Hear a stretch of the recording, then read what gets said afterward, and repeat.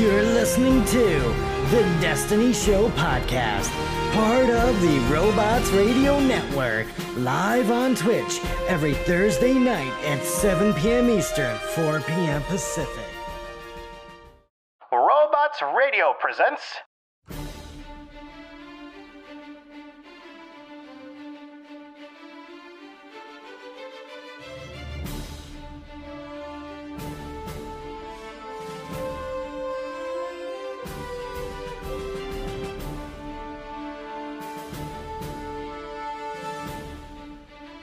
Hello, Guardians, and welcome to the Destiny Show podcast. I am your host, Cornholio, and on today's episode, we welcome Panuganti, and we are going to be talking to him about music and video games. And he is a super talented musician, producer, and YouTuber for the past 5 years. He is responsible for creating hundreds of incredible gaming soundtrack covers, including tunes from Persona 5, Fallout, Metroid Prime, Beat Saber, and Zelda, Breath of the Wild. And of course, Destiny. He actually did a cover for our theme song, Untold Legends, in awesome rock metal style. So you should all check that out. We're going to include that in the show notes down below.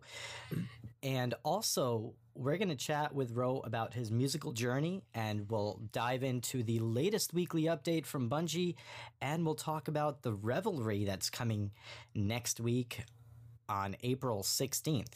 You won't want to miss this episode of the Destiny Show podcast. So, of course, I want to welcome my co-host, Shadow Price. What's up? Hey, how's it going tonight? Oh, man, I am super excited because we have an incredible guest on the show today. And Ro, thank you so much for being here. It's such an honor. It is such an honor to have you on the podcast.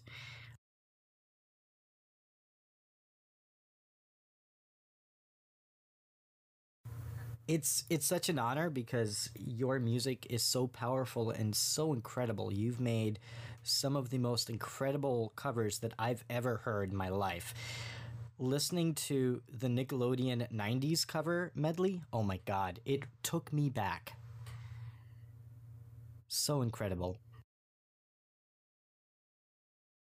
Yeah, some of these songs that you've done, that you've arranged, are some of my favorite gaming songs of all time, to some of my favorite gaming franchises. So I'm really excited to have you here tonight for us to be able to talk with you about all your musical adventures. Yeah, absolutely. So let's get the show on the road with our discussion with the Guardians. And this week, of course, we welcome Panuganti and he is a seasoned pro when it comes to creating amazing video game covers that rock. He recorded and produced over 100 amazing tracks and has released 5 cover albums on his own, including music from Zelda, Breath of the Wild, Final Fantasy, and Killer Instinct. And welcome, and again, we'd love to ask you, how did you get started in music as a musician? Good question. All right. So, music has been definitely ingrained in my household. Growing up, my parents came from India, and British music was really big over there. So my dad used to listen to all sorts of Pink Floyd, ABBA, Led Zeppelin, Beatles, and around the house, my parents would basically be listening to all these kinds of classic rock and music all the time. So, just before I think I was 4 or 5, I definitely already had so much music around me. And, naturally I was listening to the radio at the time. So the radio when I was growing up was Sugar Ray, Red Hot Chili Peppers, No Doubt, and a lot of bands. So, music and music performance was very present. And I started on piano when I was 5 because my sister was playing piano and she got a lot of attention. So I ended up learning piano for a little bit, and she quit. But, as I moved around a lot, since my dad had a job kind of doing sales all over, so we didn't always have a piano, and I kind of shifted. So once we had the piano in I lived in Japan for a bit, we didn't want to get a teacher or anything, so I just started learning music from games by ear, and I was kind of like playing the Banjo-Kazooie and Banjo-Tooie music from the N64. And like eventually I kind of switched gears to trumpet for a little while, and then I moved back. And my sister was just like, you should play guitar. Guitar's cool. And I always was like kind of fascinated with it, but I didn't think I was like allowed to learn an instrument like that. I thought it would be like my folks were a little strict, so I ended up somehow getting a guitar. Right. And all of a sudden I was like, hey, I should learn all those songs I grew up hearing. So I got into all the classic rock stuff, and from there, Guitar Hero got big, and I started listening to music from that, and I got into heavy metal, and I started learning video game music once I saw YouTube. I saw a few channels that were doing like video game versions and like movie versions. I actually started with movies. And all of a sudden I was just like hooked with the idea of learning any kind of music. Even if I didn't like it, at least I could play it. So, I just started getting addicted to it. And around college, I got into the modern progressive metal scene. Bands like Periphery, Animals as Leaders, Tesseract, Meshuggah. Awesome. And so many like solo guitarists were out by then. So that pretty much brings me to now. That's impressive. Like, that's so cool. I can relate to a lot of that because I grew up listening to a lot of that music too. Definitely. That you named off there. So yeah, it's awesome. That's really great. And how did you get started with covering video game music, and what inspired you to do that? So that one's a little trickier. I remember one day I used to watch YouTube cover channels a lot, and I used to post these god awful like Metallica solo cover video where I would just put my camcorder, on a desk or something, and I would just like play the guitar with my speakers loud, and it just looked awful and terrible. And then I found out from like one or two people, you can record, your guitar into a computer and edit it and like actually make up your own drums and, put together like an actual song. And it just blew my mind. So I started asking like a million questions like, how do I, film the video and then line it up with the music, and, what's the best program to do this and that? And all of a sudden it was just like really, really addicting. So I started like looking into, I should make something to impress my friends. So I made like this Lord of the Rings medley. And all of a sudden I was like, wait, I also like video games.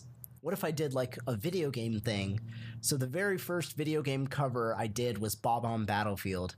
I think that's nice. Mario 64. Right, Super Mario 64. And it was, I think 2011 or 2012, maybe 2011. So that long ago I started, and God, it was like a terrible video, but it was so exciting, right? Like the first time you ever do something and finish it, you're so proud of it. And then I made a bunch of friends like through all these like bigger channels that were like hosting all these chat events. So then we started like, hey, we should collaborate. And, from there it's just like it got really addicting, combining all these nostalgic or even new games. And doing the soundtracks, but then adding like your own spin to it. And I always liked doing that, coming up with my own original parts and then covering it.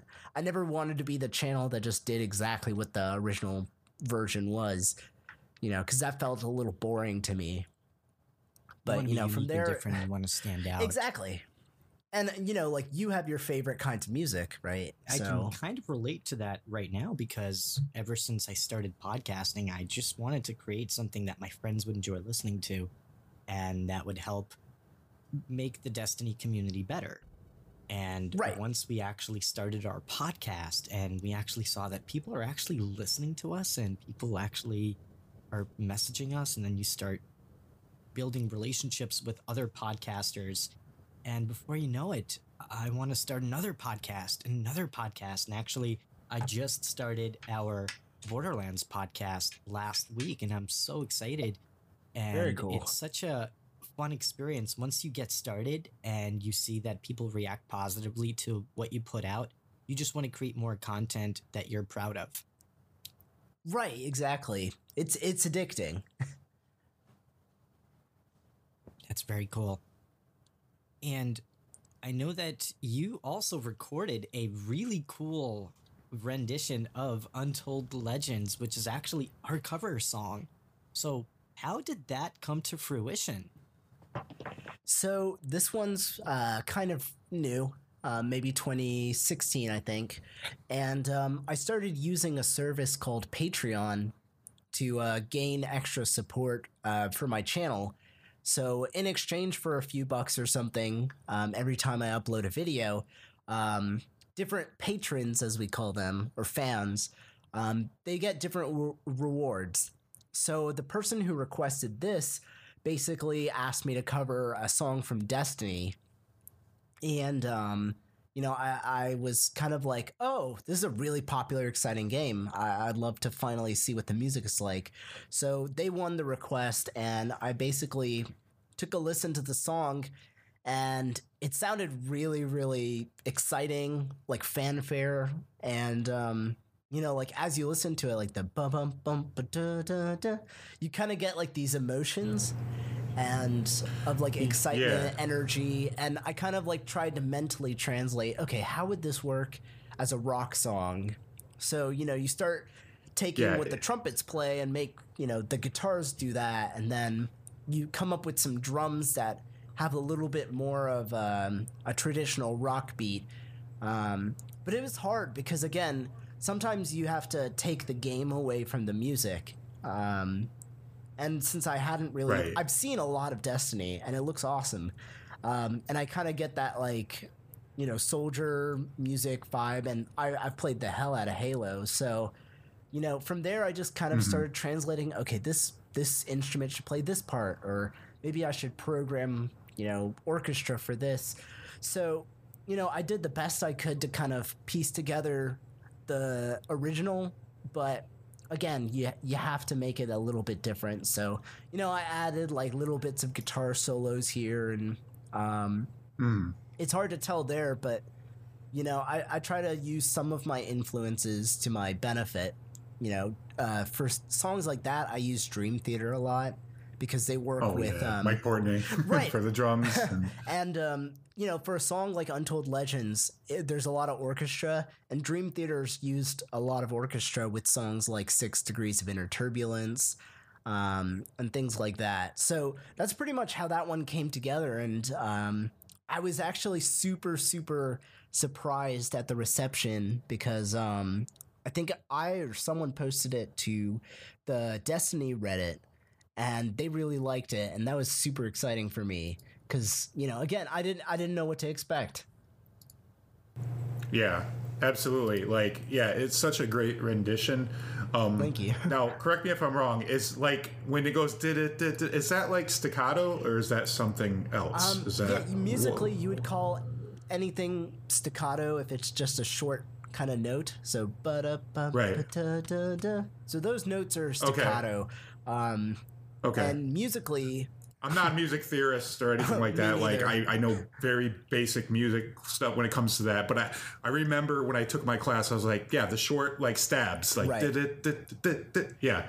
So I was like, oh yeah, that's really cool. There's a lot of like small techniques you can pick out of anyone's video game covers, which is kind of cool too. Because I don't have a formal music background. I've pretty much picked up from. Speaking, that's awesome. Speaking to people, learning from like little lessons, or just. You recorded all the instruments? I play almost every instrument, but the drums are usually programmed with software, and a lot of my instruments like synthesizers are programmed in. So I'll like play them on piano or keyboard, or I'll click them in. But I play guitar, I play bass, I'll play acoustic guitar. I sing in quite a few of my covers now, or I'll do choir. But in the case of some... I listened to your Beat Saber cover. That was really cool. Oh, gee. That was Thank really you. cool. That was a tougher cover for me, honestly. Yeah, I've gotten really into VR, so I've had an Oculus Rift for like a year now, and Beat Saber is definitely one of my favorite games. Yeah, I Not that I'm super good at it, but that's actually so my fun. favorite game in VR, and I've been trying to go through all of the DLC songs, and I'm getting them done on hard, but I'm starting to dip into the expert mode. It's such an awesome game, such a great party game too. Whenever you bring friends over, everybody's all about Beat Saber. It's pretty much the new Rock Band. I think so. I really like the Overkill song in there. It's like really, really cool. See, I was hoping they would add more metal music to it personally, but I love Beat Saber because it's the one VR game anyone can figure out, and then it's just like from there, it's the new DDR to me. Yeah, because it's so simple to pick up. Yeah. But then absolutely. it's really the new DDR, the new Guitar Hero. Yeah, it's the killer app. Like you don't feel motion sickness when you play Not it, at all. which is good. But yeah, that's probably the best VR game for music that I've found too. So I always wanted to cover a VR song as best as I could. And that song was not in my singing range, but I had a lot of fun with all the special effects. So you did a really awesome job with it, and thanks. I enjoyed it a lot. It actually motivated me to go back and play some Beat Saber, so I played for quite a bit last night, actually. And awesome. It was so much fun. Such a great game. Oh, definitely. So, what challenges did you face when you first started out as a musician and a content creator on YouTube? Ooh, I will say every challenge I had starting out is probably still here. To begin, one of the challenges that maybe other people had was, doing YouTube is a very like vulnerable kind of experience. Which is why if you guys dig deep enough, you'll see I used to go by like a silly screen name, Swiggles. Just because I wasn't sure if like it was okay to use my full name or if my folks would care or whatever. And I like didn't allow myself to take everything seriously. I was too scared. Like if you give it your 100%, that means that people can criticize me 100%. So it was really scary putting myself out there. And the thing is, it still is. It's really scary whenever I post a video of me singing or running around a field or playing swords, but at the same time, the excitement and the thrill and the amount of people who are like, okay, that was actually really cool. I like this. Or how about we work together? It kind of balances it out. So that was definitely one big challenge. The other challenge, of course, is learning everything.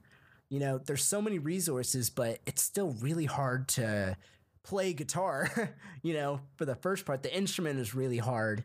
And finding the sound you like, finding what sounds make me unique has been really hard. I think only last year was one of my best years ever. And it was the first time I really felt like this is me. Nobody else can match me. Or like I'm unique. Not better or worse, but just like I feel comfortable in my shoes on my channel. And that was... yeah, absolutely. You're humble, but you got this. This is your this is your pocket. This is your niche and everything. Exactly. So. And, there's so many cool people making music within the game cover community. There's people making jazz arrangements like Insane in the Rain music. There's people who can make, black and death metal styles like Toxic X Eternity. And, it's not like a competition, but you see these people so happy to be them.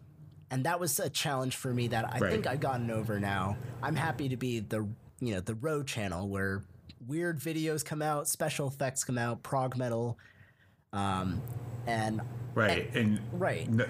those songs are not like easy like to play. Oh no. Like I can the arrangements are super like some of the beats or the tempo is like lots of beats per minute and things like that. And definitely. So I mean, like all these challenges do accumulate and they can be scary. And now it's just like, what do I want to do? What are the steps to accomplish it? Who can help me? And how awesome will it be when I get done with it or when we get done with it, in the case of collaborations. But the hardest thing I think is to grow. My channel is in some measure small and in other measures very big. And I mean that from like a numerical point of view, but also from like an impact point of view. So, to grow, you have to cover popular things. You need to be attractive, not like physically, although I think I'm doing fine there, but like, your channel has to look good. It has to be appealing within a few seconds. You have to play the YouTube game a little. And that's so hard for me. The algorithm. Right. The holy algorithm, as we call it. Perfect thumbnail. Yeah, thumbnails are a science, and I've been trying hard to do the best I can, but at the same time, it's like, it always is going to be about how cool the video is and how good the music is for me. If I arrange something and I don't feel like ever playing it live, like on Twitch or on stage or something, then it wasn't worth it. So, you find a line. Mm-hmm. But, with all of those, I would say those are the challenges that definitely like hit me the most. Yeah, I can definitely relate to the challenges of editing and learning how to put audio together, and I can only imagine how much more complicated putting together video content could be.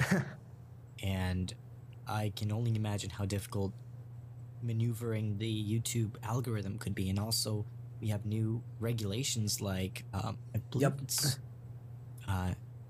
something Proposition 13 or one of Article 13. Oh, totally. And it's really interesting how that will play into the future of content creators and how this will impact our industry as content creators and gamers and people who want to put our creative work out there. Right. And, you mentioned almost like the legal side, which is an incredibly important part of the video game community and the video game music community, something that many people don't know enough about, or, it doesn't get talked enough about. And it's so important. Like all of the music I've made in the last 3 years, I've taken like legal care of because, they're cover music. You have to license it. You have to make sure the right people get paid and all that. And do you think that YouTube has been friendly to the creative community to make the process easier? I think from the point of view of technology, which, I mean, it's very easy to complain about a company. So I'll save that for the second part. But I think YouTube has made it perfectly easy for anyone to upload their video content, so long as that content has been created somewhat fairly, and share it with the world. But, working with YouTube, just like any company, there are rules, and sometimes the rules seem stupid. And that's one thing. As far as the music community goes, I think it's been easy enough to post original music and content, but, there are improvements that they can make. I know the gaming community is very different. The Let's Play community, you guys probably know, like, people who upload gameplay videos and then get copyright claims, and it's a whole mess. But I think there's like some fairness in place and some confusion and weirdness in other ways. So unfortunately, I only know that music videos so far seem somewhat, easy. But that's a good question, and I don't really have a great answer yet. I got to learn more about YouTube and the law. And how long have you been on YouTube, by the way? So, in terms of like posting anything, I think it's been 10 years, if I'm being realistic here. I posted like really, really crappy videos of me playing with my quote unquote band and, like talent show videos since 2008 or 9. The video game stuff is what I like to measure. So I think October 4th, 2010 is my Lord of the Rings medley. So it's been like 8.5 years of covering music. Wow, that's incredible. It's crazy. You would think I'd have gotten bored and stopped and, gotten on with my life, but And how often do you post new content? every week. And I think there was one year where it was just twice a month. Okay. So I would like to say, like, let's say 3 covers a month average for the last 8 years with maybe a few breaks. Yeah. Well, everybody needs a break. And you know what? I'm hearing a common sentiment around the creator community that a lot of creators are overworking themselves 7 days a week to make sure that their fans do not get disappointed because they don't have enough content out. And that's a pretty common thing, especially in the video game space. I've been seeing a lot of posts on Twitter, especially by creators saying, hey, I can't do this for 7 days a week. We got to do it a little bit less.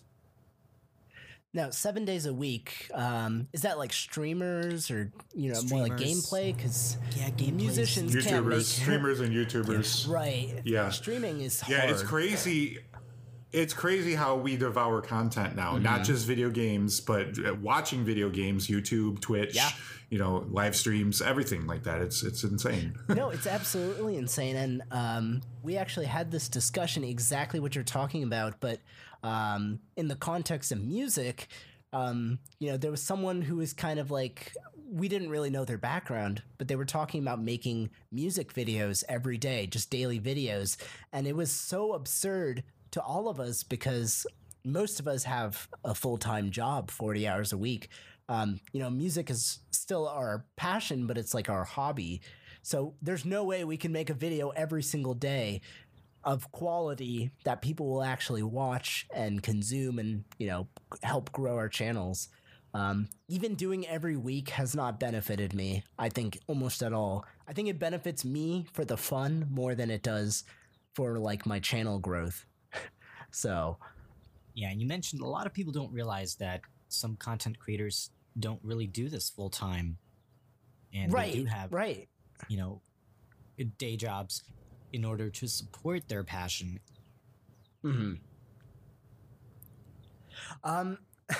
So I work as I'm trying to think of the right word, but basically I'm in IT. So this is not my job. Music's not my job. I work 40 hours a week, just like many millions of Americans. I do work on music probably 15 to 20 hours a week. I would say every cover I do takes like minimum 10 to 20 hours of work, depending. Except for the last one I posted. That was done in a day. Wow, that's awesome. Like having a full-time 40-hour week job and then committed as you are to the music and everything is right. That's really cool. Think about it, like everyone wants to do everything, and there's so many amazing hobbies you can have now. Everyone wants to have it all, and for me, having it all means being able to chat with you guys and chat with friends and be part of the community, make my music, do my other hobbies, sleep, go to work, travel, it's just balancing it out. And, once you've done it 8 years, you skip a lot of the steps. I'm not doubting every single decision I make when I write music or play guitar. I'm not worried about like, oh no, how do I learn this song? I can learn songs faster now. Or, I can ask for help now from other people, which is very, very fortunate.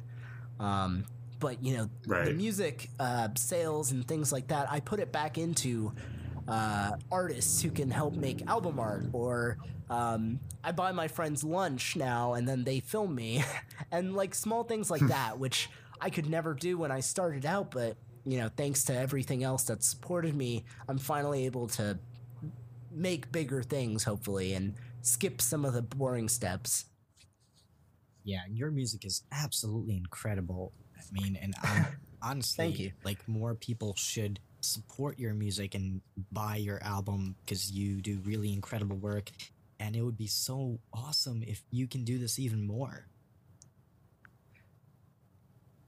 No, it'd be great. I mean, right now, I think the best thing for me is not necessarily more time to do it, but just when I get to make music videos and, music content and game content, the impact, I want it to be greater, and I want to be able to do cooler things with the same amount of time, if that makes sense. Because I probably wouldn't go full-time YouTube or music. That's not necessarily an ambition of mine, but being able to in my life, constantly do this, with this much time and stuff is so cool. That's really cool. And having been doing this for 8 years, geez, that's a really long time. Were there any lessons that you learned that really stuck with you along the way that other content creators out there could learn from? Oh man. I think the biggest one would probably be ask for help. I was pretty cocky growing up, and I didn't have a lot of people who would probably have given me the best help until recently. I've met some of my closest friends in the world thanks to video games and video game music, and feedback from them, positive feedback from people who care about you and want you to grow is so critical. That, and I think take yourself seriously. Don't picture yourself doing something for the rest of your life that when you could be doing something greater. I started out making bedroom videos with little webcams and stuff, but I would say to every single content creator out there, don't just picture yourself doing the minimal effort. Picture yourself at, the stadiums. Picture yourself making full length movies. Picture yourself having humongous crowds and getting to do the awesome things. Because I feel like the bigger your ambition is, the farther you will go, no matter what. And I know so many people who are scared, that they won't make it or won't be able to do big stuff. But you'd be surprised what you can do with, 8 years time, or probably less. I've seen people, surpass me in 1 year in every meeting. So. Yeah, you're really inspiring because your outlook is so awesome, and your ambition, and the fact that you have that mentality where you have to keep thinking forward, thinking about the next step. How can you make your content better? And that's such an important thing as a content creator. And that's something that really stuck with me, because most people won't know, but we actually recorded about 40 episodes before this podcast was even a real thing, because wow, editing is hard, and I think we could have gotten better, and we did over the course of the 2 years that we practiced. And it's something that you always aspire to get that feedback, and we would always just get on the phone and talk about the episode that we recorded, and we critiqued, right, and we always gave each other feedback. But we always had that passion for Destiny and to start a podcast. And that's something that allowed us to really take this more seriously and put in more time into making this a thing that people can enjoy out there. Exactly. No, that's really cool too. It's only going to get bigger. And of all the people in your life along your career, who had the greatest impact on your career as a creator? All right, I'm going to pick 3. I'm going to cheat and pick 3. First, I would probably say my dad, because my dad definitely influenced my music taste. And just in general, I think he's influenced a lot of, appreciating, that I was practicing guitar and that I was playing. He always treated me like I was some sort of superstar at it. Like I wasn't just another kid with a guitar, which is how I saw so many other people. They felt like they were just, another guitarist. And my dad treated me like I was the next Van Halen. And I love that. And, even now that I've graduated and, I'm able to do music without, it getting in the way of anything, he's still a huge support that way. So I would say him for one. One of my best friends, Jonathan Parecki, he's another fantastic content creator. who focuses more on anime music, but he also has his roots in video games. I think everyone needs a or many, but a really close friend who, you know, motivates you to get better, kind of like your rival in Pokemon or something. And, you know, Jonathan's always been mine. And again, we like come from the heavy metal background, but we went different ways in a lot of manners of speaking. But you know, he still motivates me in so many ways. You know, like if I do something crazy big, he'll end up doing something crazy big. Like he ended up hiring animators and making animated music videos, and I'm like, crap. Well, I need to film in a graveyard or put a CGI dragon in my video, which will come out hopefully next week. But stuff like that. And as a third, I would say Sebastian Wolf. Now, Sebastian's a friend of mine who founded a company called Materia Collective. And I've known Sebastian for a while and kind of like watched him grow because he's been like helping people legally create albums, legally release real game soundtracks like the Undertale soundtrack, the Celeste soundtrack. And basically he's the reason why I think video game music is going to thrive in, you know, the 21st century.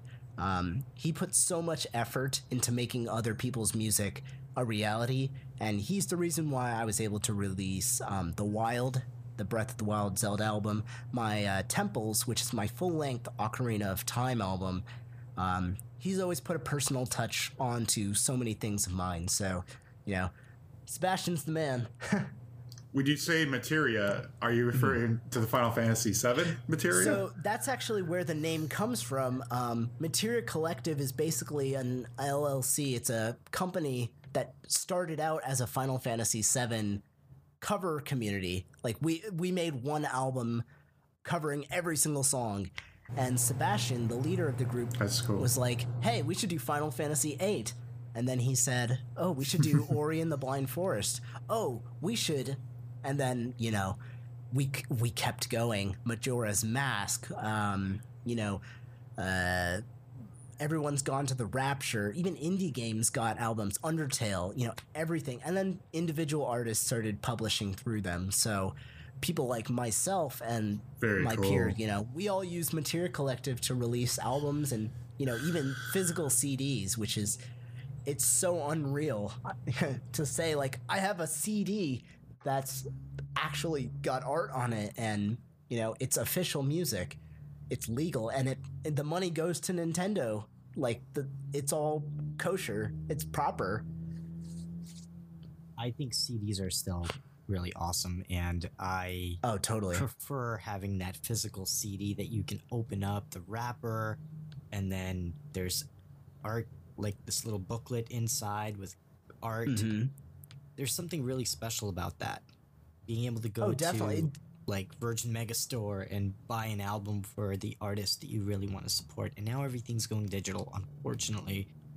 And in some ways, it is a convenience, but I've always been a big fan of physical copies of video games and music because I think it's just really special having that physical item.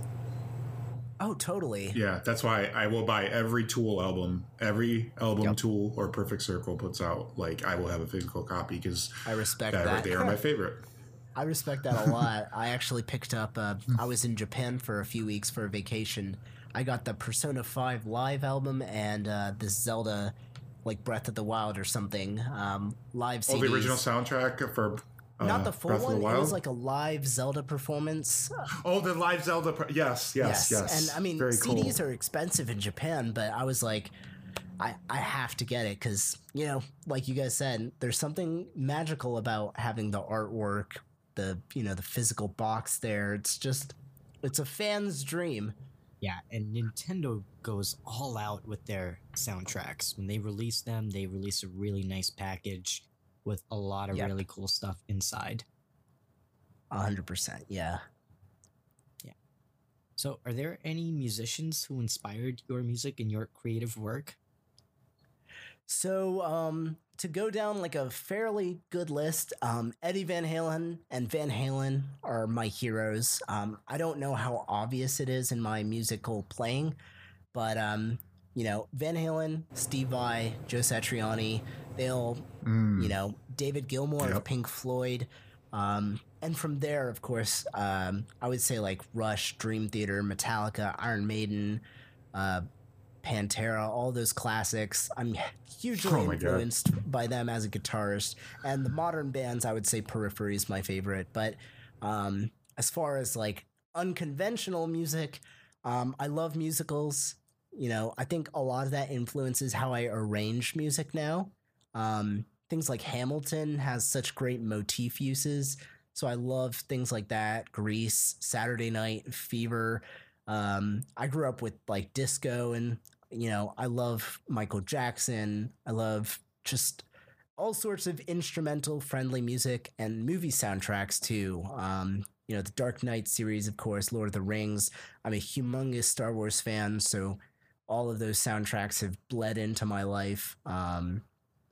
And recently I've been doing a lot more Indian music, which is a little bit more of my heritage. So, the score of A.R. Rahman, he's done some very cool compositions that I really enjoy. And I've been trying to integrate that with my metal music. So, I'd like to say it's all over, but pretty much prog rock, prog metal, and soundtracks have, and of course, video game music, the Koji Kondo, Grant Kirkhope, and the Banjo-Kazooie Rare music has been probably my favorite. So there you go. Yeah, that's really cool. That's like some of those bands you named. They're some of my favorite bands too. Growing up and listening to a lot of that music as well. Yeah, and definitely some of my influences for sure as well. Yeah, definitely. That goes double for me. And actually, I don't know if you guys heard, but Tool is rumored to be recording an album currently. They're recording, and it should be coming out hopefully this year. Yep, it should be coming out this year. So. They're mixing it now. They're in the mixing process. I don't know too much Tool. I've listened to at least one album. I loved it. I feel like I should probably give a lot more of their music a listen. I think I heard Lateralis. Is that the name of the album? Yep, Lateralis. Yep. Yeah, okay. Yep. I've definitely listened to that. That's Korn's favorite Tool. Yes, actually, yes. So. You're correct. Shadow Price, what's your favorite album right now? My favorite Tool album? Well, what are you listening to right now? But yeah, that too. Oh, that's very funny. I listen to the same music I've listened to for about 10, 15 years. I literally don't listen to the radio very much. I have like 2,000 or so songs that I have in my like playlist that I listen to, over and over again, basically. And it's a lot of Tool. So I listen to like a lot of things from, I'd say, Undertow and Anima album and Lateralis, those 3 albums of Tool. Oh, good stuff. That's really cool. Very awesome. And so I have a question for Ro. Yes. Of all the songs that you've recorded as covers, do you have a favorite? Oh man. I would give you it's like choosing my favorite child, but it doesn't work with covers because there are covers I hate. Shoot. So, one thing I'll mention is I play a lot of music on Twitch now. Like I'll perform guitar and play like over some backing tracks. So using that, I've been able to like play live because otherwise I've only gotten to play my music live like twice. So I picked favorites from there, and I think my Forest Temple cover from Zelda Ocarina of Time is up there. I love my arrangement of Dearly Beloved from Kingdom Hearts. That's a very fun one to play. And I'm really proud of... so I have One Killer Instinct cover, Jago's theme, and it combines a lot of Indian instruments and vocals, and it's just like a powerhouse kind of song. So that's definitely up there too. So I would probably go with those. Now, a favorite video, I would say, is Shadow Temple. From Legend of Zelda Ocarina of Time. It was from my album, but we basically we basically spent 100 hours making this video. Wow. We came up with like We filmed the first part in a real graveyard. If you've played Zelda Ocarina of Time, of course, there's Kakariko Graveyard, where this particular level is called the Shadow Temple.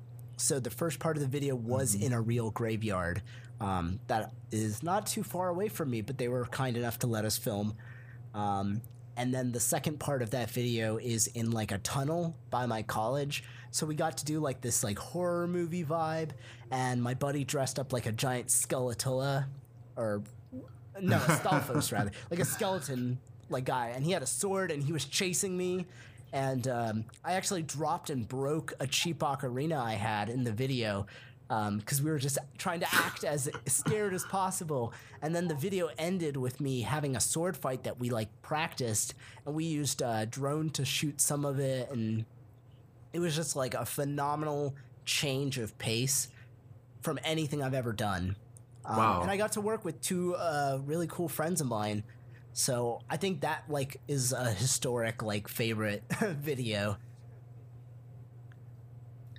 That's pretty awesome. epic. I'm gonna wow. have to check that out after the podcast. If you can shoot me a link, Same. that would be awesome, because I will put that in the show notes as well. So our listeners absolutely. can also check that out. That's really cool. Yeah, definitely. And recording in a graveyard, my goodness, that's got to be challenging. So how many people did you record with? How many people were So part of it's this just project? me.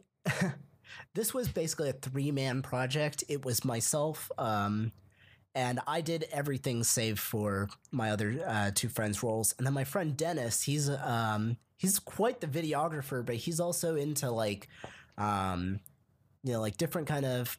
I don't like the phrase extreme sports, but I guess that's what it is, like snowboarding and skateboarding. So he's a really cool dude, and he knows what he's talking about with cameras. So he filmed and came up with like all sorts of cool shots to do.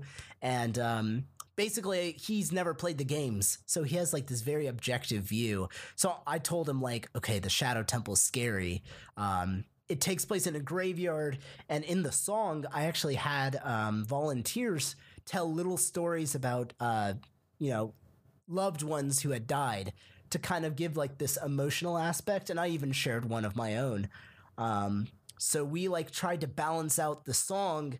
That's not even like a really big musical song, right? You know, the Zelda dungeons don't really have famous songs, but I was like, I want to do something crazy and cool that no one's ever done. And then my buddy Matt, he's done some covers too, but he decided to play the skeleton. So he and I have a sword fight at the end, and I use a famous Zelda item, the Lens of Truth, at the end to prove that he never existed all along. So it was a Halloween video. That's pretty Excuse epic. me. Yeah, I just figured, like, what should I be able to do after 8 years? I shouldn't be making videos just in my bedroom playing guitar. I should do something that'll be unique. So, I shot the Forest Temple video in a forest. I shot, a Chrono Trigger video about underwater by a lake. The Shadow Temple was shot at a graveyard nearby. It was a historic graveyard, so it was public property. We made sure we weren't like filming headstones. We were really respectful and careful, of course. I did like a Jurassic Park video in a dinosaur costume. You have to do weird stuff.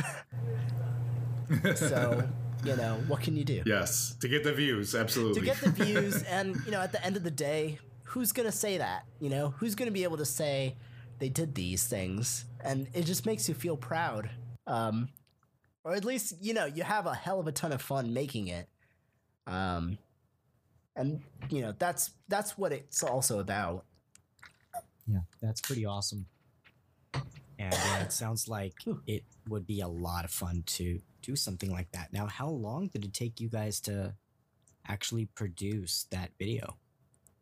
So the planning sessions, we definitely put in like a good 20 hours of like Google Documents and like, okay, here's all the locations we could potentially film at.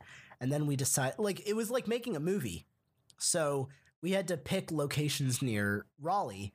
And luckily, I'm in a pretty beautiful city. We have forests, we have fields, we have graveyards, apparently. So we're just like, okay, this could work, this could work. Okay, how's the weather? And the weather in North Carolina is so screwy, you know, like every weekend it could rain, it could snow. So we're just trying to like find the best time to do everything. Sorry, I'm actually recovering from a cold a little bit. But then we put in like we filmed everything in I think one day. So in the morning we filmed at the graveyard, and at night we filmed at the field for the sword fight. That's pretty awesome. Very cool. That's pretty epic. So this was like a combined thought process between you three, correct? Like a director and you know, the musician, and then I edited everything in like 2-3 days of binge editing and coloring and all that. And the song itself probably took like 2 to 3 weeks to write while making my album. Wow. Now, are you referring to your Zelda album? Yes, okay. It's called The Temples, music from Legend of Zelda Ocarina of Time. So that came out last summer. So I've made a video for almost every single song that came out on that. And I tried to make them special because, you know, I love Zelda. It deserves awesome. really and where can we fun find videos. Your Zelda album? You can get it on Bandcamp at ropanuganti.bandcamp.com, or you can get it on Spotify and listen for free, which is my preferred method. I'm a huge Spotify person. You can get it on iTunes, Google Play, Amazon, everywhere. All of my music from 2016 onwards, you can get anywhere, stream anywhere, Apple Music, whichever. There's very few songs that don't make it. And we will be posting some links in the show notes, so if you want to check that out and support his awesome music, we would love for you to support him. And you also recorded a Zelda Breath of the Wild album, didn't you? Yes. It's like a little bit more of an EP, I guess, because it's only 5 tracks, but I made The Wild in 2017, and what's kind of like ridiculous about this, I made that album or that EP in 11 days, and I started once the game came out, maybe a little bit before. This was one of those. Yeah, that's right, because that game came out in 2017 too, in March. Yeah, 2017 when the Switch was released. Exactly. So it lined up perfectly with my spring break actually, while I was in college. So I stayed up late. I got the Switch with one of my best friends, and I got Breath of the Wild. And I'd already listened to some of the music, and I found out that there was going to be a small CD, which to a musician like myself, that means you can cover it legally. Basically, anything that has a soundtrack that's been released in America on CD is like eligible to be sold. So I was like, let's make an EP with all this free time. So I basically played that game for half the day, and then half the day I would work on one of the songs, and then I would sleep, and then I would do it again. And this is one of those cases where, again, Materia Collective indulged me. Sebastian, was like, all right, let's do it. Let's get the art done. Let's get the music done. And it was the probably most impactful moment of my YouTube career, because overnight, like, so many people found that album thanks to Materia, and nobody else had even like considered doing something like that so fast. So it was just like incredibly exciting to me. And I don't know, the music from Breath of the Wild is kind of interesting. It's different. Yeah, it's minimalistic. It's very like, calculated in a lot of ways. It's very like, it plays to basically the environment. Like you hear more environmental sounds, and then you hear like little piano strokes like come in the background and things like that.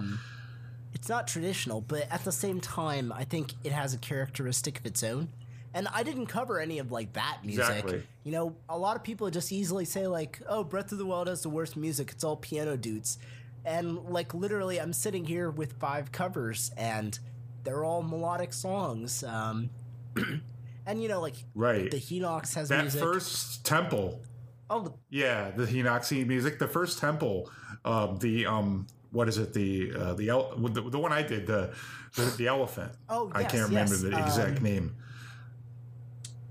Vito Van Ruden. I can't remember the name. The Barunia guys. I mean, they all have really exciting scores, and there's actually one song I have not covered. I was planning on collaborating with one of my close friends, but timing hasn't aligned, so I might just do it myself first. The Hyrule Castle, if you listen to the arrangement from Breath of the Wild, it combines like several Zelda songs, and it's so exciting and intense. Like, oh man, I can't believe I haven't covered it.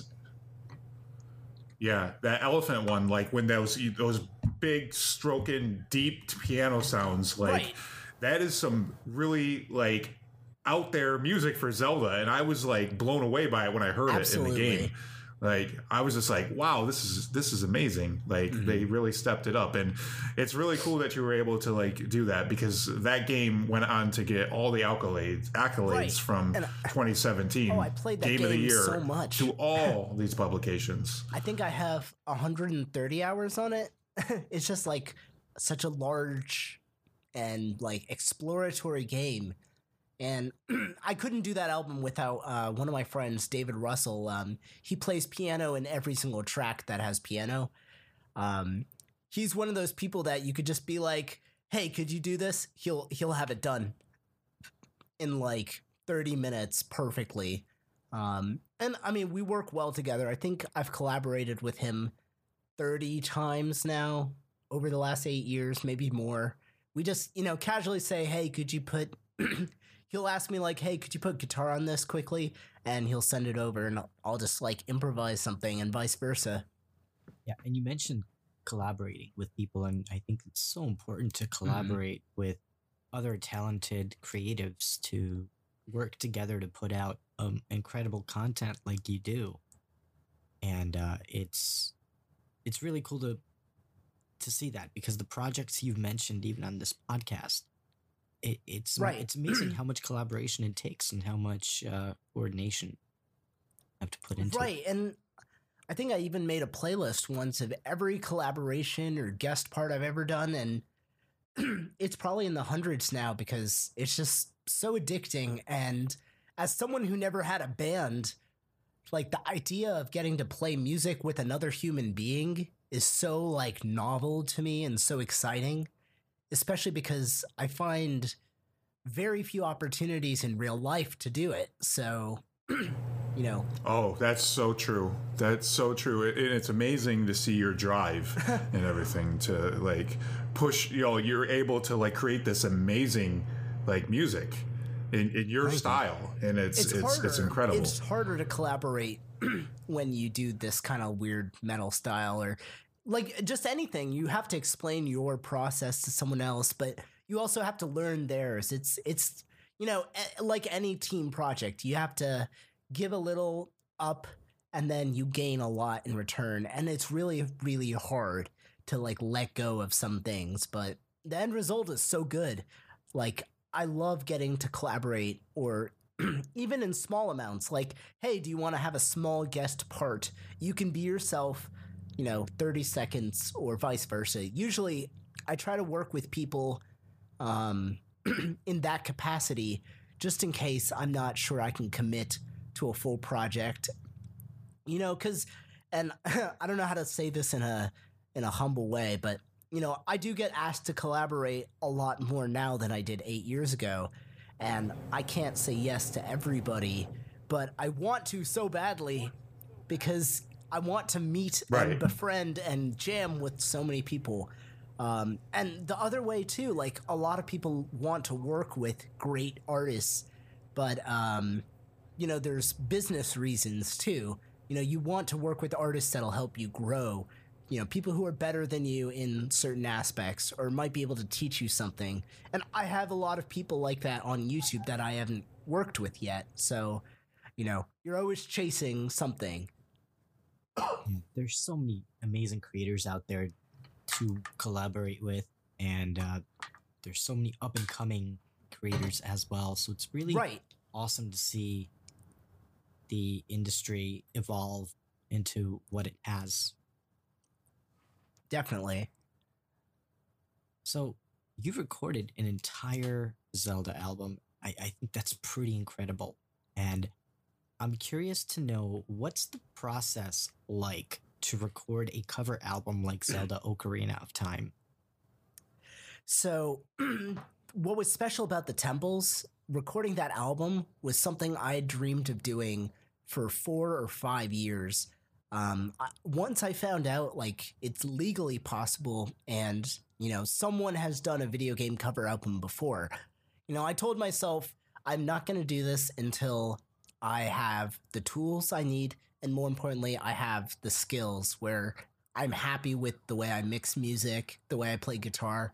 So I spent 4 years working really hard on other covers, and I had like all these Ocarina of Time ideas because it's my favorite game of all time.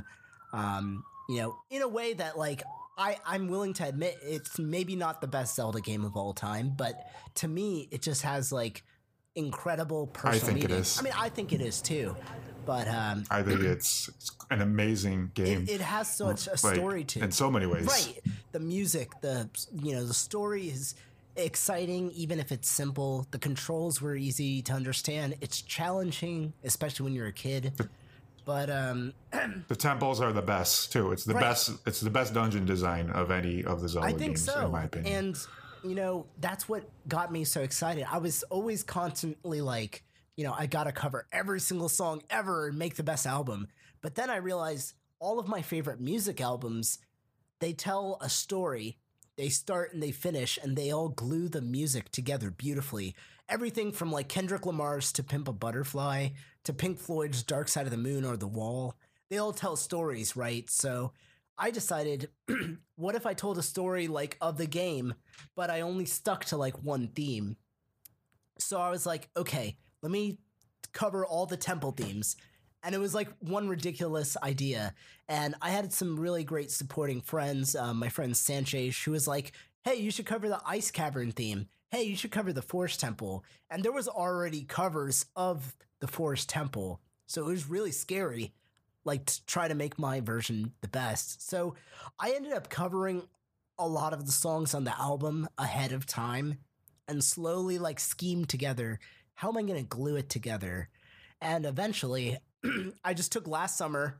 I was like, this has to be it. This has to be like my best album yet. And I just like started writing riffs on guitar that like felt like the same emotions, even if they were original. And then I started like gluing in the actual Temple of Time theme. So I would like write the original guitar parts and then kind of force the cover in there. And that way I felt it was a little more original. And I like put clocks at the beginning, for Temple of Time. And I put like fire sounds in between the Forest Temple and the Fire Temple. So I like made all these transitions. And that way you would be like, oh, this is the next song. It's like smooth. And it just makes the album to me feel like a real story, something that I would appreciate. And that's pretty much how I put it together. And because all of my favorite albums do that. And eventually, I just put it together, got the best guests, and had my friend master it. And That's pretty awesome. I got absurdly good album art from my buddy Leo. And he depicts my favorite temple, the Spirit Temple, which as a kid, as an Indian kid playing video games, you don't see a lot of Eastern culture growing up. So when I heard that music, I was like, this kind of reminds me of like the music my mom plays sometimes. And, it just fascinated me. A desert with like a secret temple and like a giant, goddess statue. It's the most metal thing possible. So that was the artwork, hands down. And I'm so happy that like those talented people lent their skills to me to be on the album. And, that album was so surprising to me too. Like it charted on Bandcamp, which is like I didn't know I would ever be able to chart on Bandcamp for metal music. Like it was ridiculous. I was like seeing my album in front of my heroes. But But I think it legitimized, Zelda music that way. Yeah, that's so rewarding. I'm sure It really is. It's to get that payoff, from all your hard work and everything is From everyone's hard quite work. remarkable. Yeah, it was amazing. Yeah. That's pretty incredible, yeah. And how long did it take for you to record that album? I think I like to say it was a four-year process, but in terms of putting everything together, I would say it was a 4 to 5 month album.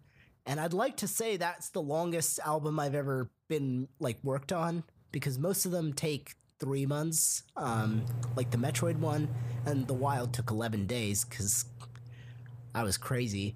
But I'm working on a Pokemon album right now. No way. And I think the time it's been is about 6 months. That's awesome. I mean, hopefully you'll like it. It's from it's just Red Blue, but because of so many other projects. Exactly. That is so great. I have 7 or 8 songs, and none of them have been released before. But I've had a lot of problems with just getting the production where I wanted and trying to figure out the best everything. And I don't know if it'll be done before the summer, but it's going to be called, I think, Metal Trainer. And I think it'll be good. I really like the battle music in Yes. Let's Go, which is remake Yes. of Yellow, Red, and Blue. That's my inspiration, actually. Yeah, it's so cool. I can't wait to hear that. If you've heard Do you have a Switch? Yeah, like I said, I got the Switch the day it came out, actually. So did we. I went through Let's Go in a week, maybe 2 weeks. I obsessed over it. I did the same exact thing. So did Corn. I put in 90 hours into it. I caught all the Pokemon. Wow. And actually, I had a birthday recently, and Shadow Price got me a really sick special edition with the Pokeball. So now I have both awesome. editions of the game, and I have the Mew. Oh man, I am so excited. That's awesome. No, I mean, I think Let's Go is fantastic, and it really re-inspired my interest in Pokemon in general, because it was so relaxing to play for me. Yeah. Are you excited about the Sword and Shield coming out? I think I will be. Later this year? I'll probably buy Sword. I always get the red one or the gold or whatever. I think it has potential. Sword's just cooler, too. You can't stab someone with a shield. Exactly. Yeah, I cannot wait for the new Pokemon game to come out, and it was so nostalgic to play Pokemon Let's Go. I Exactly. loved every minute of it.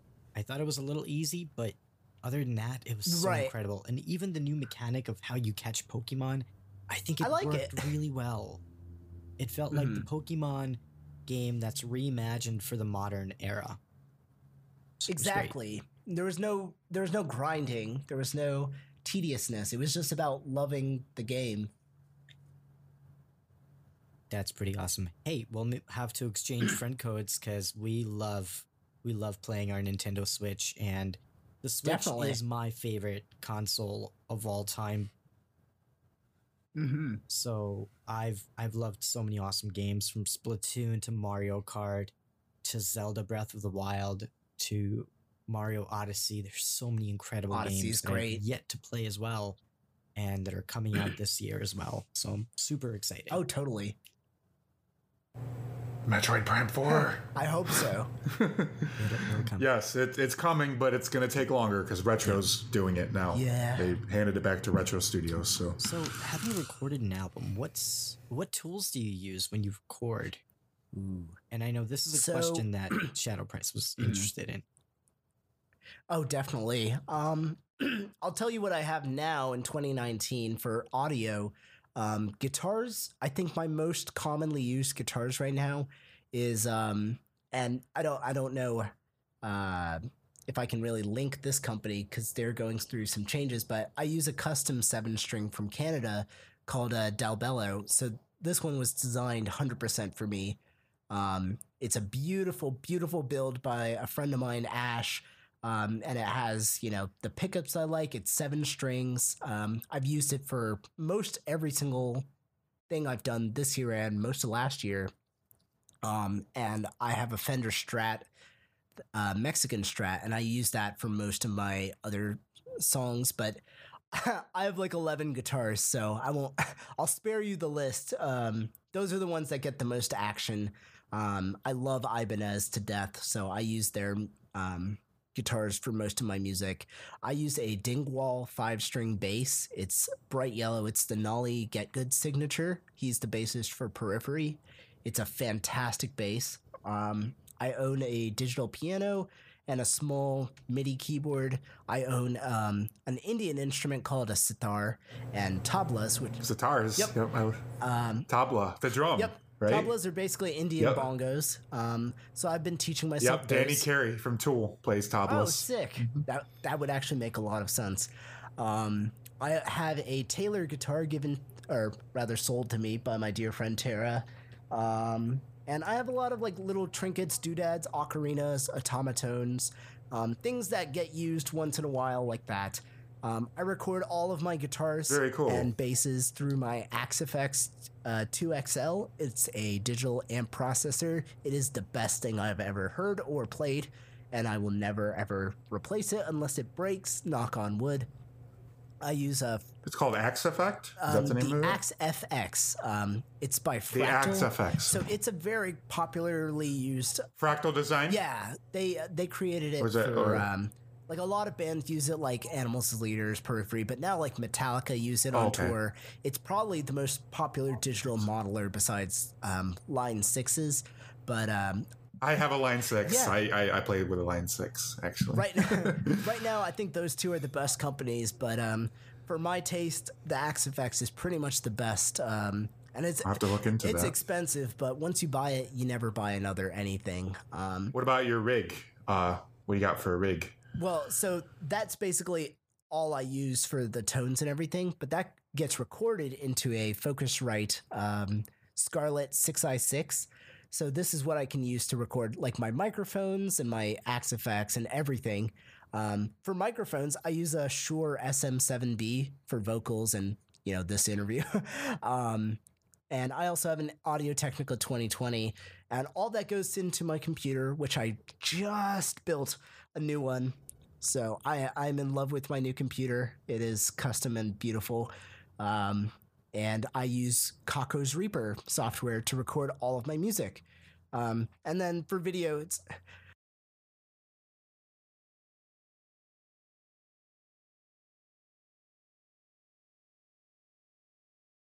Video stuff, it's simpler. I use a Sony A7 III camera. It's a mirrorless full frame. So I shoot 4K out of that with either a 50mm or a wide lens. And I just edit everything in Adobe Premiere. And for special effects, I've been using After Effects, which I am starting to love also. Nice. What amps do you have? Like any amps like that you use and things like that when you do any of your recordings? So the Fractal AxeFX is basically it's like a preamp and a processor. So it simulates all of the amps I could ever want or use. So I have like a Boss Katana for like small live gigs, but the AxeFX is 100% of what you've heard on the channel for the last 3 years. It's just phenomenal quality for me.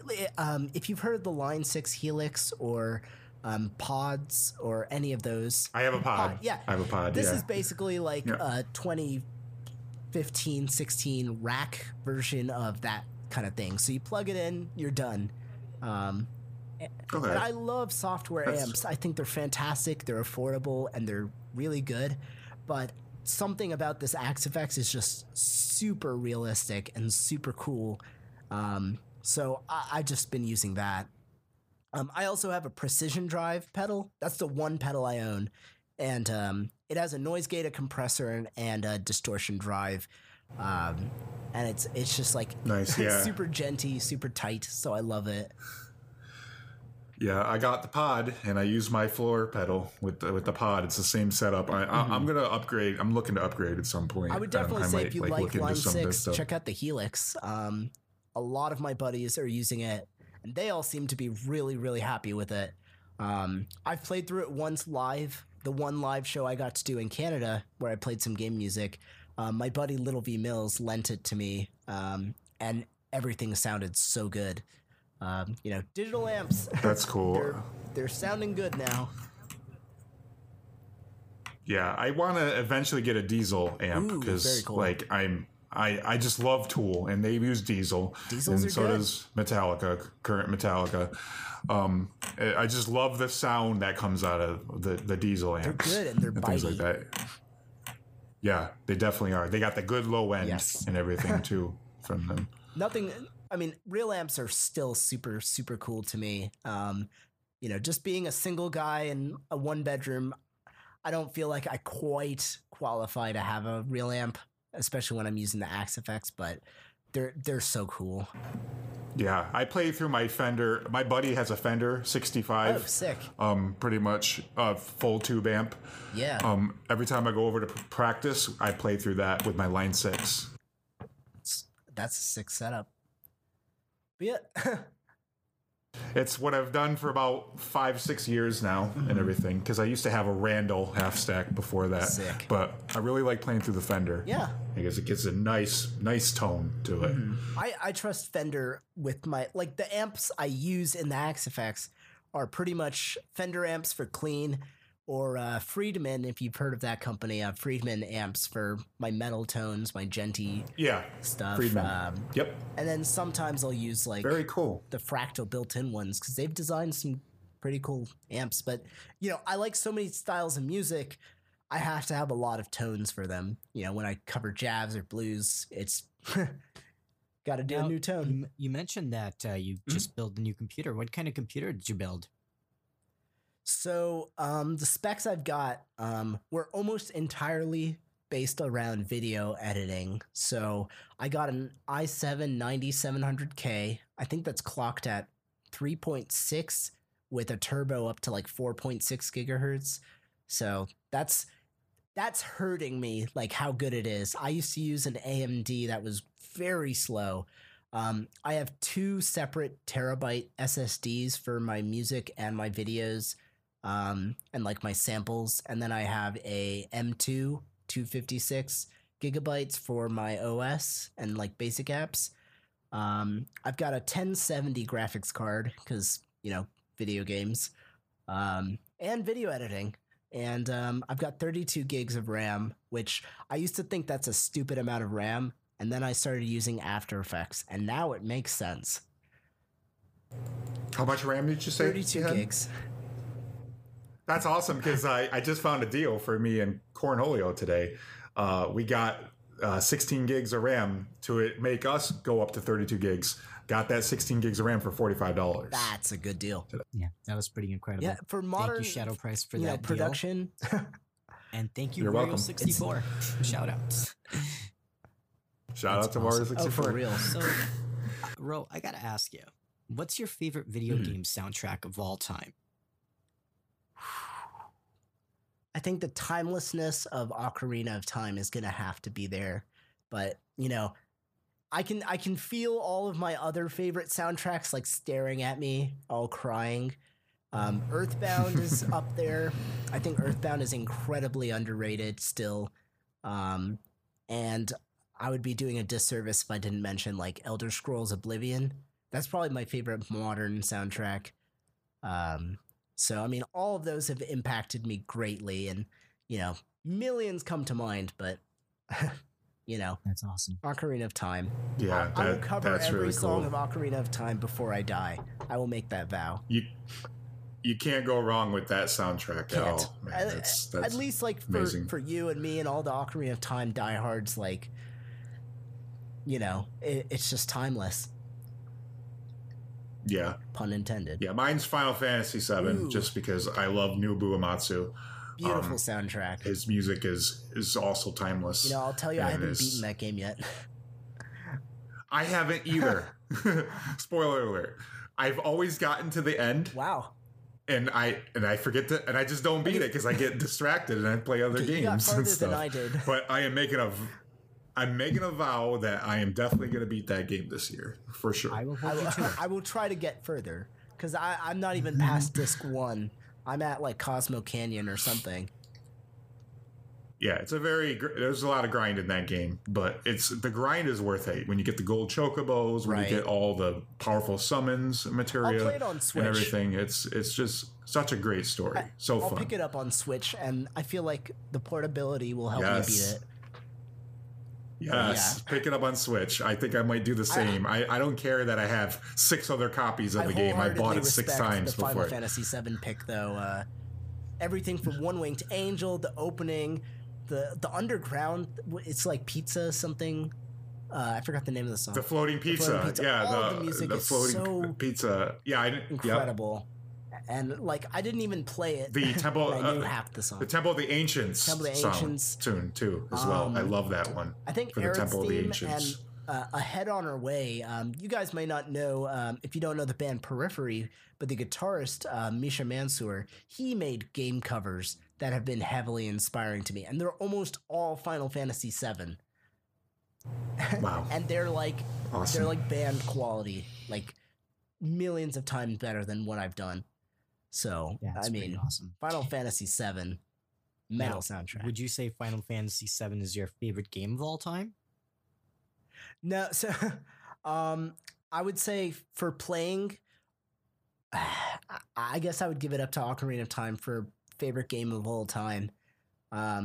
It's still so hard to pick just one, but that game has had an influence over me like no other. I would probably say like Pokemon Gold, Silver might be like next because of how much time I've put into it. And Breath of the Wild definitely gets up there because of how impactful the whole experience is. Link. Go ahead. I'm sorry. No, yeah. Link definitely has like a rite of passage in Ocarina of Time too. Just playing as a kid, and then when you get further in the game and you become adult Link, and it's really cool. It's almost like symbolic. Like you grew up as a kid playing it, so you're like child Link. Then you grow up old, and then you're like an adult Link, and the world is gone. Right. Yeah, that's what I always liked about that game, and it's just you could tell by the people who rated it. It's like the highest rated video game of all time, right? Oh, definitely. Basically, so I think it holds up. It absolutely holds up for My sure. kids are gonna have to play it. Mm-hmm. Yeah, definitely. And my favorite game of all time is, spoiler alert, Destiny. But nice. Just because I've put in so much time into it, I think between me and Shadow Price, we put in at least 5,000 hours into it. Combined, holy crap! Probably close to like 10,000. That's incredible. So we've dedicated a lot of time into this game. But Zelda is an incredible franchise that I love. For me, it's a very, very close second. And I loved Zelda Breath of the Wild. It was one of the most immersive games that I've ever played. And totally. I can't stop listening to your music. I'm not going to lie. That soundtrack is so awesome. Well, I appreciate that. Yeah, absolutely. And so what games are you currently playing, and what games are you excited about that are coming out this year? Ooh, so I will say I'm a bit of a bad gamer in that I take a long time to play games, and I prioritize making music a little bit more than game time. So I've been working on Persona 5 since like October. I'm very close to the end. I think that's a top 10 game of all time for me. I love Persona 5, but it is a chore to play. Yeah, it's going to be announced for Switch probably on the 25th. It'll be announced for Switch like when I haven't even beaten the game on my PlayStation. It's killing me. But I'm working on that. That's a perfect Switch game, though. It would be. In my opinion. I think you could play it day by day. I find the save system to be just a little too sparse for me as a bad gamer, because I die and I just like want to quit because I've lost so much hours. So it takes a lot out of me to like have a session, but once I get going, I love it. So I'm playing Persona 5. Casually, I love playing Overwatch casual. It's a game I can go back to comfortably. I don't have a fear in the world. I'm pretty good at it. I don't play competitive. And like I said, I went to Japan So I bought a bunch of Japanese Nintendo 64 games to practice my Japanese and, get games that I never had growing up. So yesterday I started Donkey Kong 64, and I've never like properly played it before, just like a couple times. So I'm enjoying that one. As far as 2019 hype, I can't say there's one game that's like making me crazy right now. It's just, something's going to come out. I'm going to check it out. I might love it. If this game comes out in 2019, I'd love to see Metroid Prime 4. I wouldn't mind checking out Animal Crossing for Switch. I'm still waiting to hear back about Elder Scrolls 6 and stuff. But cool.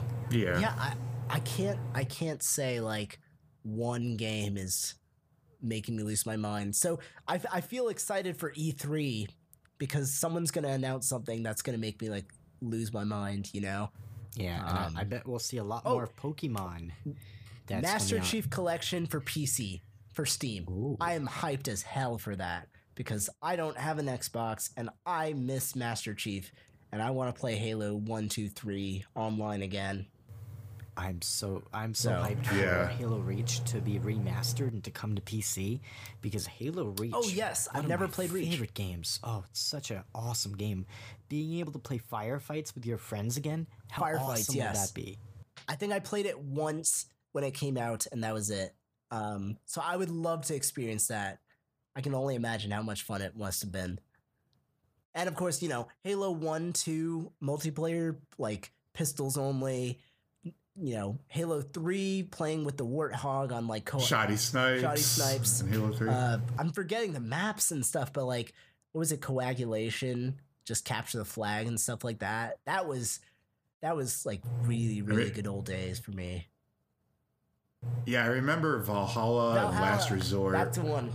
Yeah. Yes. And like so many custom modes within that, I feel like it got daunting for me with seeing Halo 4's Forge mode. Like, I didn't feel as inspired to like make crappy game modes and levels because there was so many options. But oh man, I probably clocked in a good like 500 hours of Halo 3 or something.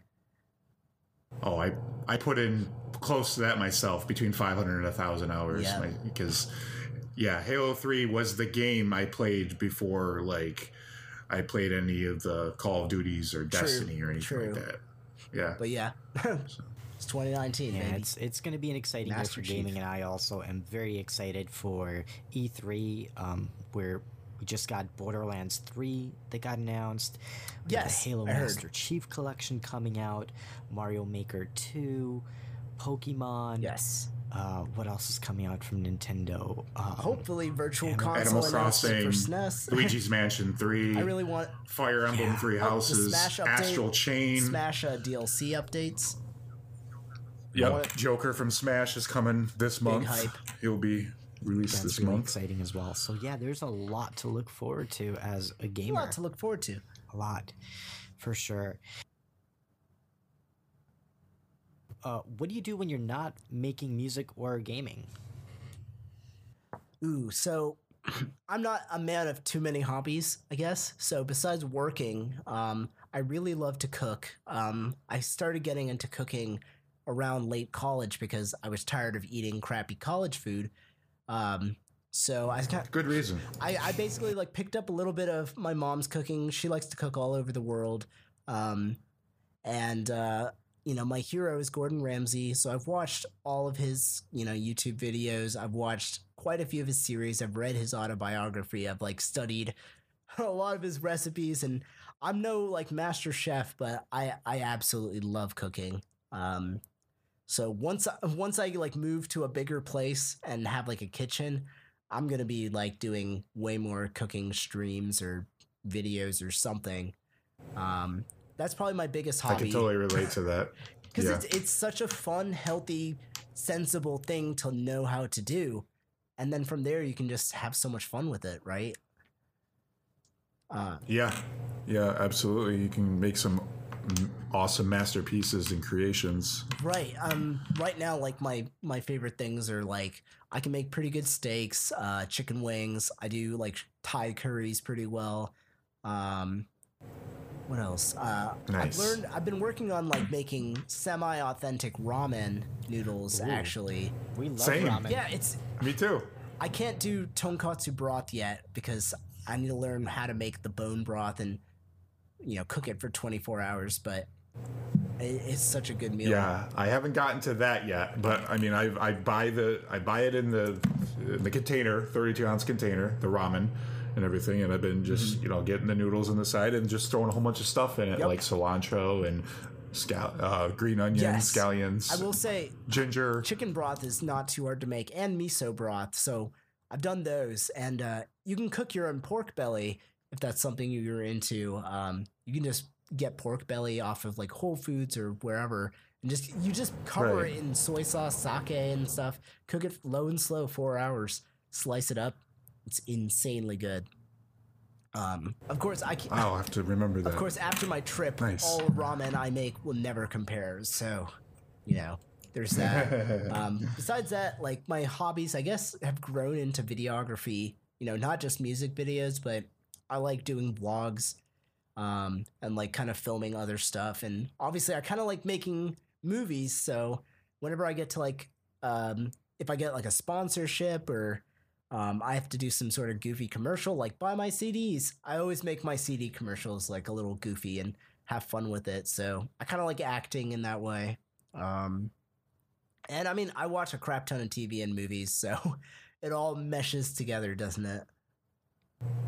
That's cool, yeah, because video games have taken over as the most popular form of entertainment, pretty much.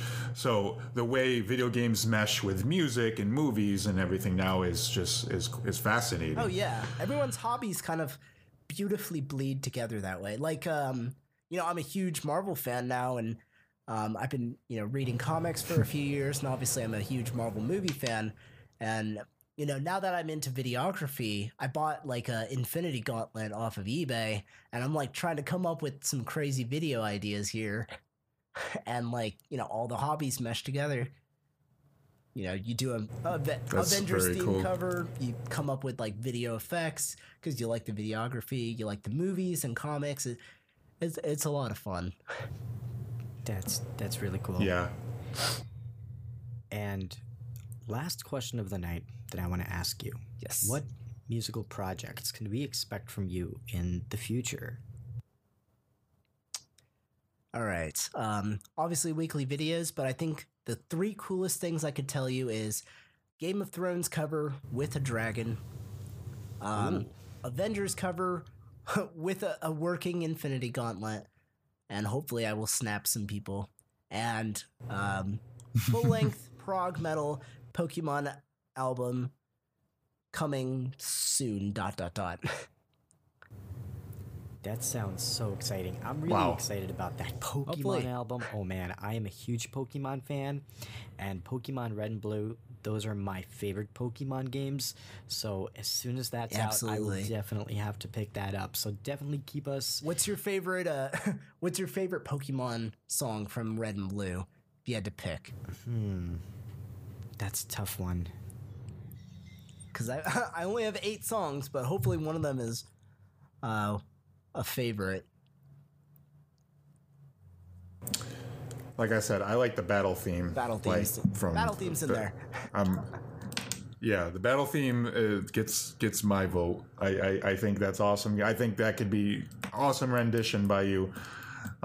Nice prog metal. Oh, definitely. With the battle theme. Got one of the trainer battle theme, the gym battle. So both of those are pretty. Oh yeah. And Lavender Town, which is where I use the 8 string, so that's gonna be an interesting one. Hopefully. Oh, nice. That's a really good one too. Yeah, I would Very say cool. the battle theme for me as well. I think that is probably Definitely. my favorite one. And oh man, I mean, I'm they so used them in the excited. show. It's going to be awesome.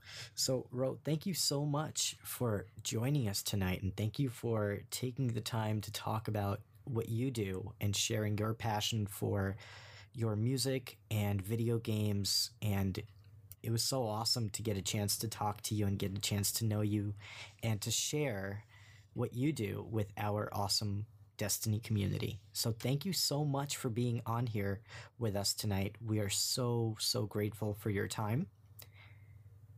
Thank you. I really appreciate you guys having me. Yeah. This was really That cool. goes double for me. Before we let you go, I do have a couple things. First, Yes. is there anything else that you want to share with our Destiny community? If you guys like, video game music, movie music, done metal, prog metal, jazzy, whatever, you can check me out at youtube.com/c/Panuganti.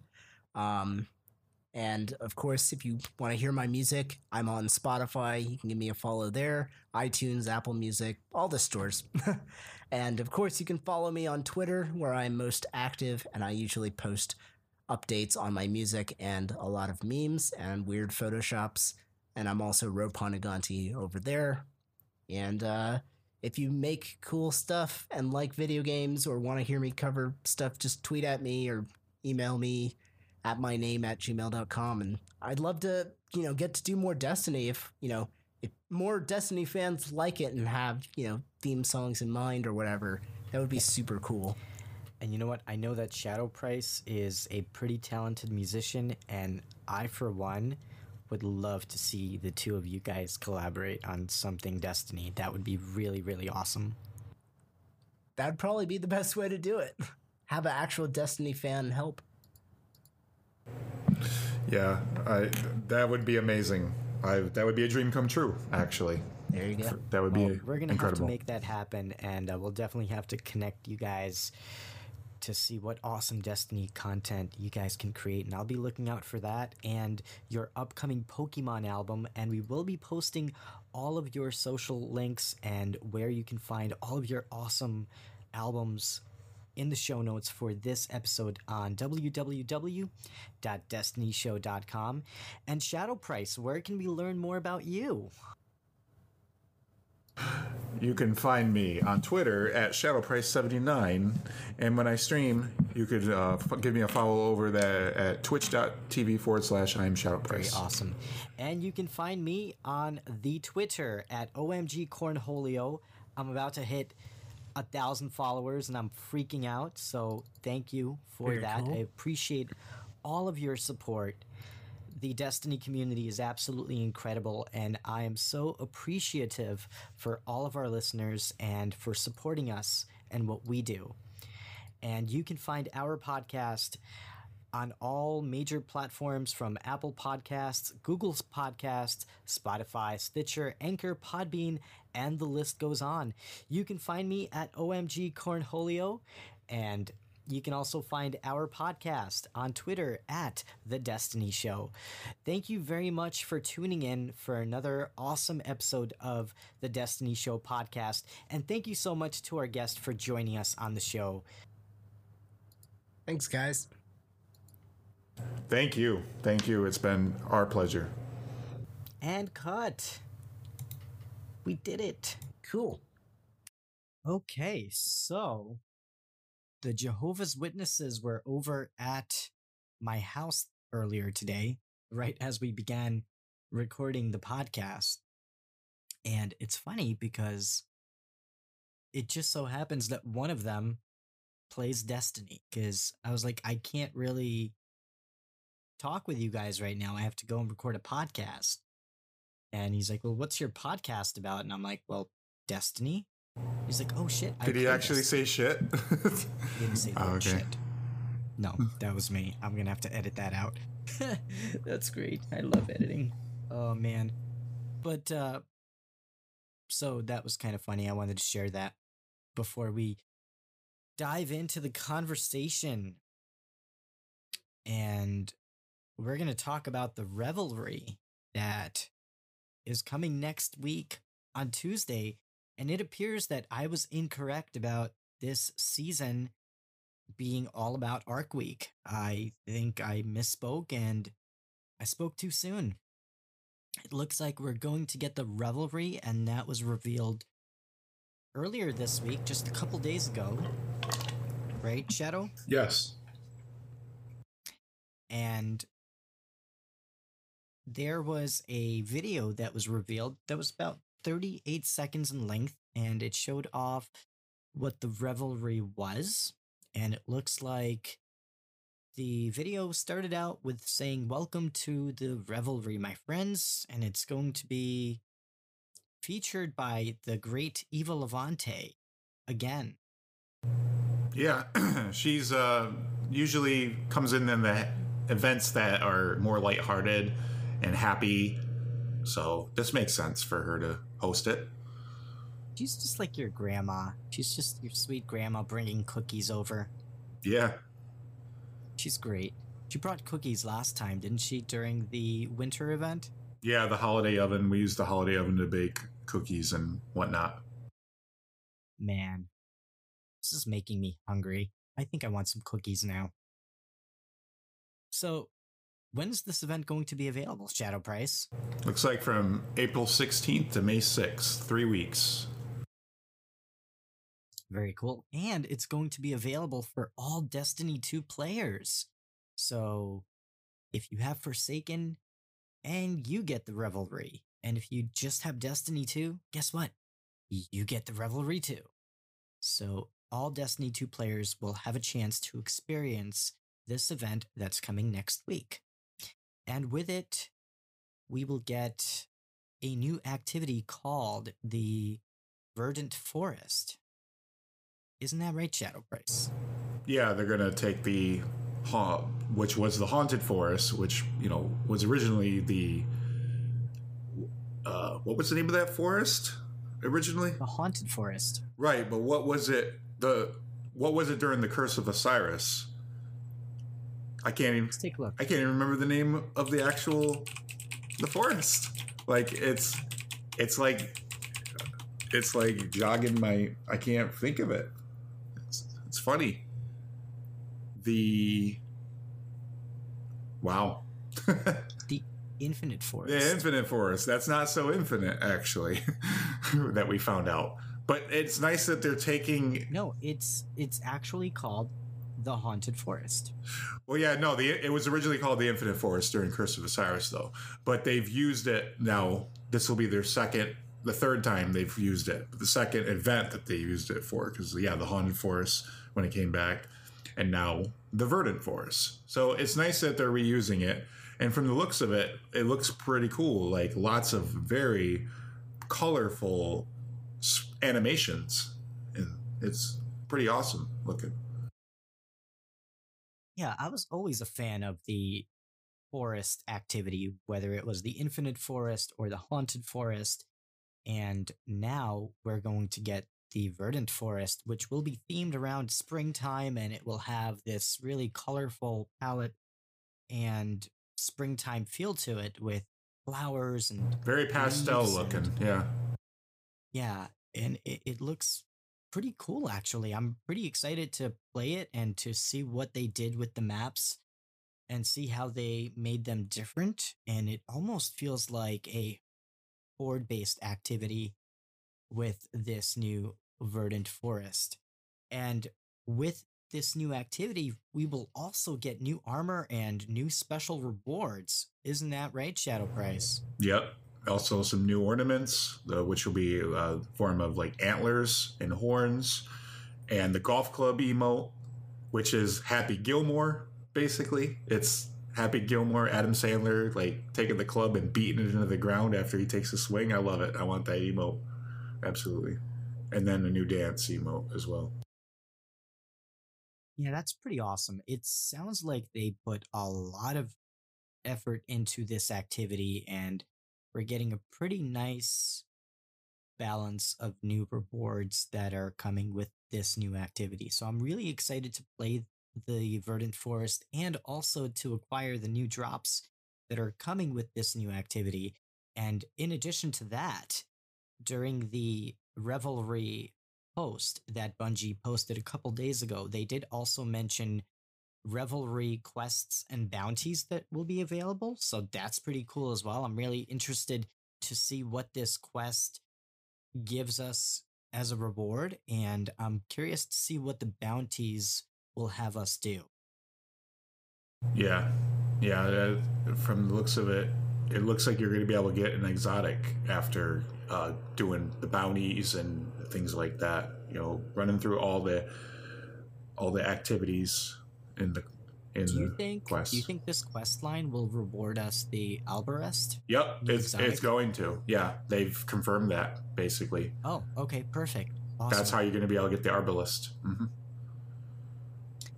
And that's a pretty unique weapon also, isn't it, Shadow Price? Yeah, it's a first. It's a Destiny first. It's one of its kind. First in its class. It's a railgun. So that's pretty cool.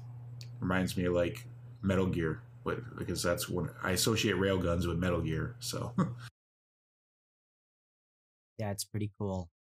Yeah, and Arbalest exotic kinetic fusion rifle, it will also have a very unique ability to it. It will do extra damage against enemies with shields.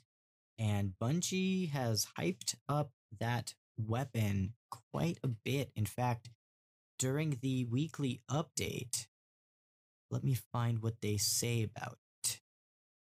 Well, we're going to get to it during the next segment. We're going to talk more about the Arbalest and what it is capable of, but it's looking like it's going to be a pretty powerful weapon, especially in PvE.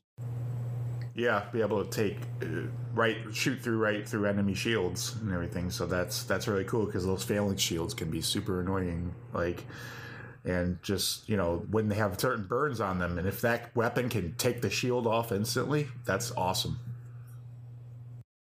Oh, I agree 100%. I'm really excited to get this new exotic, and I'm really curious what this quest line will have us do, because the Whisper mission was really awesome. The Thunderlord quest was really fun as well. So I'm really curious to see what we end up having to do to get this exotic, and that will be cool. Do you have any thoughts on what you think we'll have to do? Do you think we're going to get a new mission, maybe?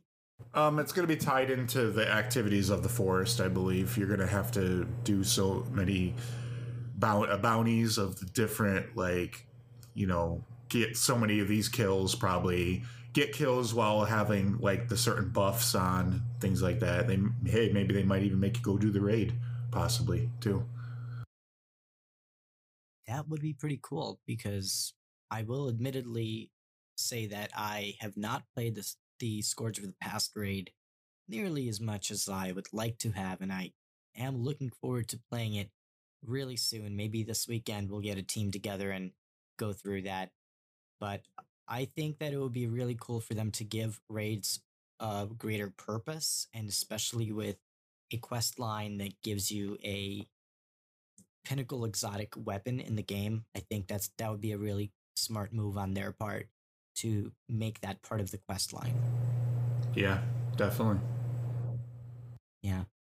And we also know that Eva Levante will be the person we speak with when we go into the tower, when the Revelry hits on, or comes to Destiny 2 on Tuesday, April 16th. Yep. And we also know that the event will celebrate the joy of spring. So we will have a new spring-like feel to the tower. So the tower will be decorated in its usual special event faction. Yeah, they've upped this one though. This one looks pretty substantial as far as the arrangements and the decorations go. They definitely put more into this one, I feel like. Yeah, no, absolutely. They definitely did. And the tower will get a facelift with colorful arrangements, new activities, and new rewards to claim. And here's something that is really exciting for me. This event will span across the entire solar system. And it will offer ways for your character to feel more powerful in every way and in every activity in Destiny 2 has to offer, including the Verdant Forest. Yeah, that's really cool that they're putting it in all the activities, even Crucible as well. Like it's going to create some really interesting builds. How people are going to, when they acquire the armor, how they're going to spec out their character. Oh, definitely. And in the update that they released, they even mentioned that people should be careful about playing Crucible against these powered up characters who have been playing this activity and leveling up their character and their armor. Yeah, because they'll be able to get more grenades quicker. They'll be able to get their melee back quicker and their other class ability, from what I understand. Yeah, and let's talk about that. It's the Reveler's Tonic, and it's granted by Evil Avante upon entering the tower. You will fill your tonic with Reveler's Essence by killing bosses in the Verdant Forest or from completing other activities. So it looks like more than the Verdant Forest will give you the ability to acquire this essence, but you will have a higher rate of acquiring them in the Verdant Forest specifically. So if you're a Crucible player, you can play that and still acquire your Reveler's Essence in order to fill your Reveler's Tonic, which is essentially like a container that holds the essence on your character. Yeah. And they're also going to introduce 3 different tonics that will either reduce your grenades, it will reduce your melee cooldown, or it will reduce the class ability cooldown on your character. So you can customize your build to how you play as a Guardian. Right. And I just want to give a quick description of the Verdant Forest, too, for our listeners. It's going to be the memories, basically, of the haunted forests that are bloomed to fit the season. So they've completely redone the forest to be spring-like, basically. There's going to be new twists to fight through, and the objective is going to be simple: to clear as many rooms as possible. And the more waves cleared means more time to defeat the 5 final bosses that will be in the activity. It will be match made, or you can go in solo if you prefer. And again, we discussed the Reveler's Tonic that is going to be some of the materials that you'll be able to get to power up your armor and your class abilities. Before we dive more into this Reveler's Tonic and dive into that, let's share our thoughts on this new activity with the Verdant Forest. What are your thoughts, Shadow Price? Yeah, it sounds cool. Like, I'm interested to try it out. I think it will be hopefully as good, if not better, than what the Haunted Forest was, because I feel like they're doing enough to the location to separate it from the other activity. And they're going to they put a new twist on it, obviously, with these Reveler's Tonics. And it's going to change the way you play. It's going to make you more powerful in certain ways and things like that. And, there's the armor to chase, and obviously the exotic weapon too, the Arbalist. So, yeah, I'm interested in checking it all out. Yeah, I think that this could be very exciting, and it could give Destiny... Yes. Dakota came in, so I had to go and take care of that. Everybody wants to be part of the podcast, even the dogs. Yeah. Every single episode, it does not fail. They love the show. They're big fans. So, hey, if you have a dog and if you like dogs, you should, like and subscribe. The Destiny Show podcast. Thank you. 9 out of 10 dogs agree. That's my cheap pop for the show. Oh man. Okay, so my thoughts on the Verdant Forest. I really enjoy this activity. from what I've seen. I think it's going to be really fun. It looks like we're going to have 3 waves of bosses. So I'm very curious to see if these are going to be new bosses and what new mechanics these bosses might have, because I think that might give the game a new layer of strategy and purpose that will make the game a lot more fun during this event. So I think there's a lot of potential here. It looks like they're going to appeal to the people who want to play more of a horde mode activity. So I think that's going to speak to the Guardians who care more about that. Also, we're going to get more for the PvE players out there, because I feel like if you think about it, the Gambit Prime activity is more of a fusion. So not all players who maybe don't like PvP at all would enjoy that. And there are some people that I've talked to who aren't really huge fans of either Gambit or Gambit Prime just because of that PvP aspect in the game. And that's totally fine. So I think this gives people an activity they can play together besides playing the what is that activity? The Reckoning. The Reckoning, thank you. So it's going to give us a new thing to do in PvE. I'm curious to see if there's anything that will be coming with this new activity for PvP as well, because PvP needs a little bit more love, especially these days. Yeah. So I'm curious to see how that gets addressed next week. Or maybe it won't this time around. Maybe we'll have to wait until Penumbra next season. Mm-hmm. Yeah, it's the PvP definitely needs a bone thrown to them for sure. Yeah, absolutely. But I'm excited to play this activity. It's going to be really cool to see what they did with the new spring theme. And I'm curious to see if there will be some new bosses that we get to fight. If we do, that will be pretty cool. And to see what drops they offer, that will be awesome as well.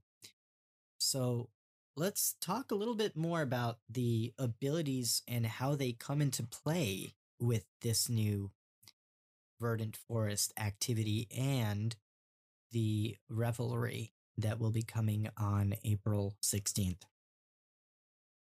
With the new Revelry, we will have 3 different tonics that we'll be able to acquire, which will either reduce the cooldown of your grenades, your melee abilities, or your class abilities, so that you can customize your Guardians to how you like to play. And also, we will have a chance to acquire some new armor called the Vernal Growth Armor. And when this armor is equipped, you will have a chance to acquire a more potent ability with the tonic that you collect from playing all of the activities across the Destiny 2 universe. Yeah, it's kind of cool. Yeah, that's pretty awesome. And then, let's see, it looks like the powerful effect that you acquire from this armor being equipped, and the more armor pieces you have equipped, the more powerful this ability will be with the more tonic that you collect from all of the different bosses that you beat in the Verdant Forest or playing through other activities in the game that were not yet disclosed. But they did mention revelers will be more dangerous in the Crucible. So I'm curious to see if that will also apply to competitive Crucible as well. Do you think it will be, Shadow? Yeah, I'm wondering that too. I think it probably will. If it doesn't upset the balance of competitive, but hey, I mean, that would be something that'll spice it up a little bit. You know, you give somebody in there with a full set, all like geared up and ready to kick some ass. So that'd be pretty cool. Yeah. Oh, I agree. This definitely puts a very unique spin to the gameplay that they haven't yet introduced in the game before. So I'm really curious to see how this all comes together and how it changes our gameplay with the Revelry. And another really interesting thing with this new activity is that orbs will have a chance to generate by precision kills across all activities, but will have the highest chance to drop in the verdant forest. But that's also interesting. Yeah, more orbs, more supers. So that's going to feed right into each other as far as the super game goes. Your abilities. Yeah, that's pretty cool. So I really like that aspect of the Revelry as well. And let's talk about some rewards, shall we? We shall. What are we going to get with this new Revelry update? Looks like some of the rewards would be a new inaugural Revel armor set will be some of the rewards you get. You'll be able to earn pieces by defeating bosses in the Verdant Forest. And the more bosses defeated means the higher drop rate of those pieces. Eva Levante will have 5 weekly bounties that reward inaugural Revelry armor as powerful drops. And each piece you have equipped will boost the effect of your Reveler's tonic. So when you'll get to turn in Reveler's essence in exchange for packages with world drops, enhancement cores, and ornaments for the inaugural Revelry helmet. So it looks like you're going to the tonic is going to basically, feed into the armor. It's going to work cohesively with the armor to power it up. Huh. That's really interesting. Yeah, it's almost like what game was it? Is Witcher? Well, it was Witcher 2. I really haven't had a chance to play much of Witcher 3. But you would take these potions, this tonic, and it would make you like stronger in like some areas and things like that in the game. From what I remember playing of it. It looks like they're kind of RPG. introducing more RPG elements to the game too. So they're starting to really build on that RPG element with Destiny. And I'm really interested to see how they flush out their RPG aspect more in upcoming releases like with Destiny 3. Yeah, that's what we heard, that our Destiny 3 would be more RPG focused. There would be more RPG elements in Destiny 3. So yeah, testing the waters. Yeah. And also we know that ornaments grow depending on how many pieces of inaugural Revelry armor you have equipped. Isn't that right? Mm-hmm. And when you complete triumphs and turn in Reveler's essence to Eva, you will have a chance to earn a kinetic fusion rifle, the Arbalest, which does extra damage against enemies with shields. That's pretty interesting. Yeah. Now, we did mention that the Arbalest was going to be part of the quest line, yet in this paragraph, it kind of means that it will be part of completing bounties. So do you think it might require both completing And bounties triumphs. and There's triumphs, the it says too. Complete quest? triumphs. So But do you think that quest will reward something else that they haven't really yet talked about? possible. Is that a It's possibility? possible. Yeah. Yeah, it's possible. There could be like some secret awards that they're not willing to give out right now. Yeah, it would be really nice for them to give us a little surprise. Yeah. That would be kind of cool. I like surprises. So, right, well, good surprises, right? Not the bad kind, like how Anthem surprised players with banning people, and never mind. That's a whole nother subject we don't need to get into. Oh, good luck to you, BioWare. We hope you have the best of luck with getting your shit together, because you guys need all the help that you can get. Oh man. Okay, so what's next? Bright engrams will have double drops and will include Bright engram and the Revelry engram. So you're going to get the double drops all throughout this event. And there's going to be a knockout list to prevent duplicate drops. So you're going to have a chance to get some of these different rewards, like the golf emote and the lupine or the bunny ghost shell, the jade rabbit ornament. I believe the jade rabbit ornament and the lupine ghost shell they're going to be for direct purchase, if I'm not mistaken. There's 2 sparrows, and there's also a ship too as well. So yeah, having the double drops will give everybody a chance to get all these rewards. And wait, you forgot to mention something. Direct purchase items that will be coming with the Revelry. You will be able to purchase a brand new Jade Rabbit weapon ornament bundled with a really cool ghost shell. Probably for 1,100 points. If that's what the trend has been leaning towards, yeah, it looks like that might be the case again. Yeah. So, what are your thoughts on this Revelry event? Are you satisfied with what we're getting with this event coming on April 16th? Now, I gotta play it just to, just like anybody, you gotta play it to find out if it's something you're gonna like, because I could go in there, start playing it, and then totally hate it. But I'm optimistic about it. It sounds like it'll be fun, but will it be 3 weeks of fun? That remains to be seen. That depends. Yeah, absolutely. We'll see. I think that we'll definitely get a whole week's worth of gameplay in this event. I'm curious to see how they make the Verdant Forest replayable, and that will be pretty interesting to see.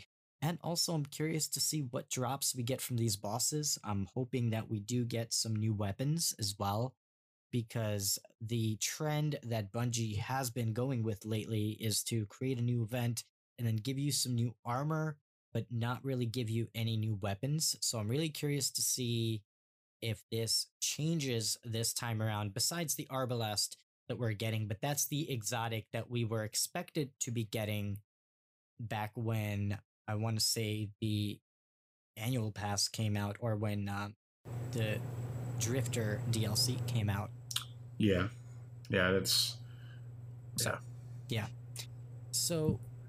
very cool. So let's talk about the next topic on the podcast, and that is the weekly update by Bungie, the Bungie weekly update, or This Week at Bungie, as some may call it.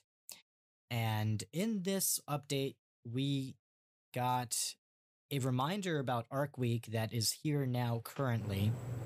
No pun intended. There were also a couple of issues with this update that was released this past Tuesday. One with the Wave Splitter Xur issue that took place. Apparently, some players were able to acquire the Wave Splitter because it was in the loot pool when Xur was selling the faded engram. Yeah, right before reset, right before the patch went live, people who went in and saw Xur on Xbox and PC were able to get Wave Splitter. Yeah, and just to give everybody an update on this, it looks like Bungie did state that the update, the gun will not be usable. You were able to acquire it, but it's not something you can equip on your until character. September 2019. That was patched, so it won't be available until September, and it also tells us when this exclusivity will end. It looks like the exclusivity will be over as of this September, so it's a 1-year exclusivity instead of a 2-year exclusivity. Yeah. And Shadow Price, I'm curious to get your thoughts on this. What do you think of this exclusivity with I'm just so PlayStation? tired of it. I am so over it. It's just, it divides the player base. It's not good for anybody. Nobody benefits from this at all, like, in my opinion. So, I mean, I wish they would just let people have it, like, if people who were able to get it were able to get it and have it and everything. but it is what it is. They have a contract with PlayStation to make it exclusive till that time. But I hope we don't hear anything more about exclusivity after September 2019. I'm so sick of it. But I think this exclusivity really needs to go with PlayStation. I think it's a bad thing for consumers. I think it's a bad thing for the industry, honestly. And it's maybe helping the franchise earn some more money in the short term.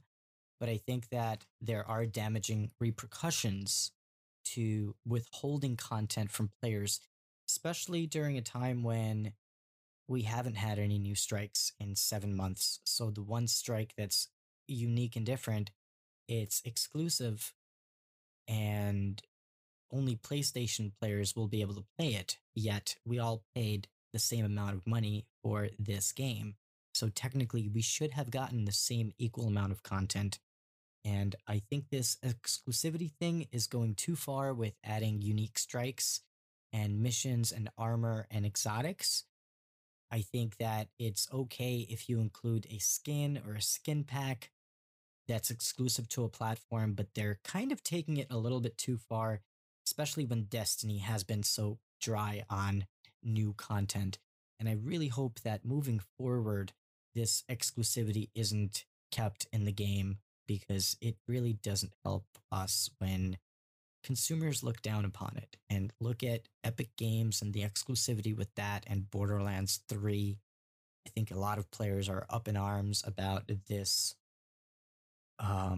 revelation that the game will not be coming to Steam for a 6-month period. And it's not a good practice. If you enjoy playing the video game on Steam, you should be able to purchase that game on Steam as well as the other platform.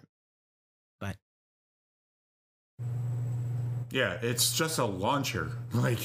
So I mean, it's crazy how people get so I just don't understand it. I don't understand what the goal is of just putting it exclusive on one thing when these are just launchers and it's everything not just like the that. launcher, it's essentially controlling the market. And if it's exclusive to Epic Games, that's essentially money that's going into the pockets of Epic Games. And I understand that and I appreciate that, but at the same time, you're taking the choice of which platform you want to play on from the players. And if you're playing on PC, if you're a PC gamer, in many senses, it does matter which platform you play on, because the experience is not the same on every platform.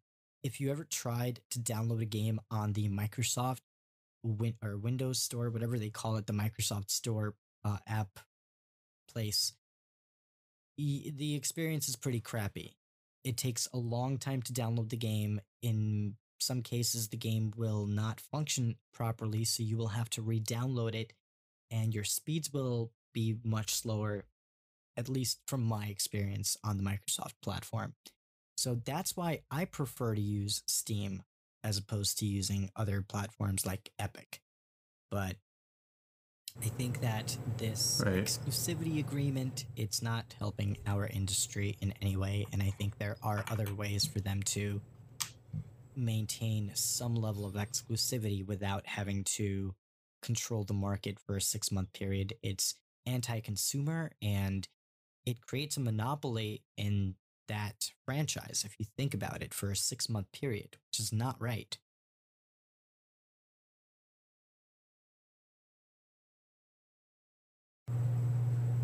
Yeah, Bungie is going to have to face this issue in the upcoming months when they eventually are going to have to, the Blizzard launcher, once Blizzard and, they're already separated from Activision and everything.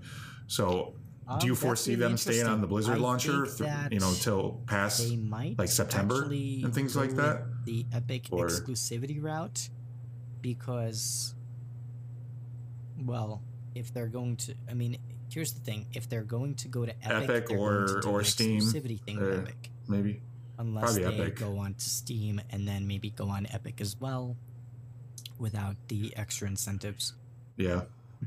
but they might take that exclusivity if you think about it. They might. Yeah, because Epic's going to pay them extra for that exclusivity deal. Where they would be more willing to accept something like this, because if you think about it, yeah, that makes sense. This is a better exclusivity option than having them take away an entire strike, an entire exotic, and a set of armor from the game, only to appease the PlayStation upper management.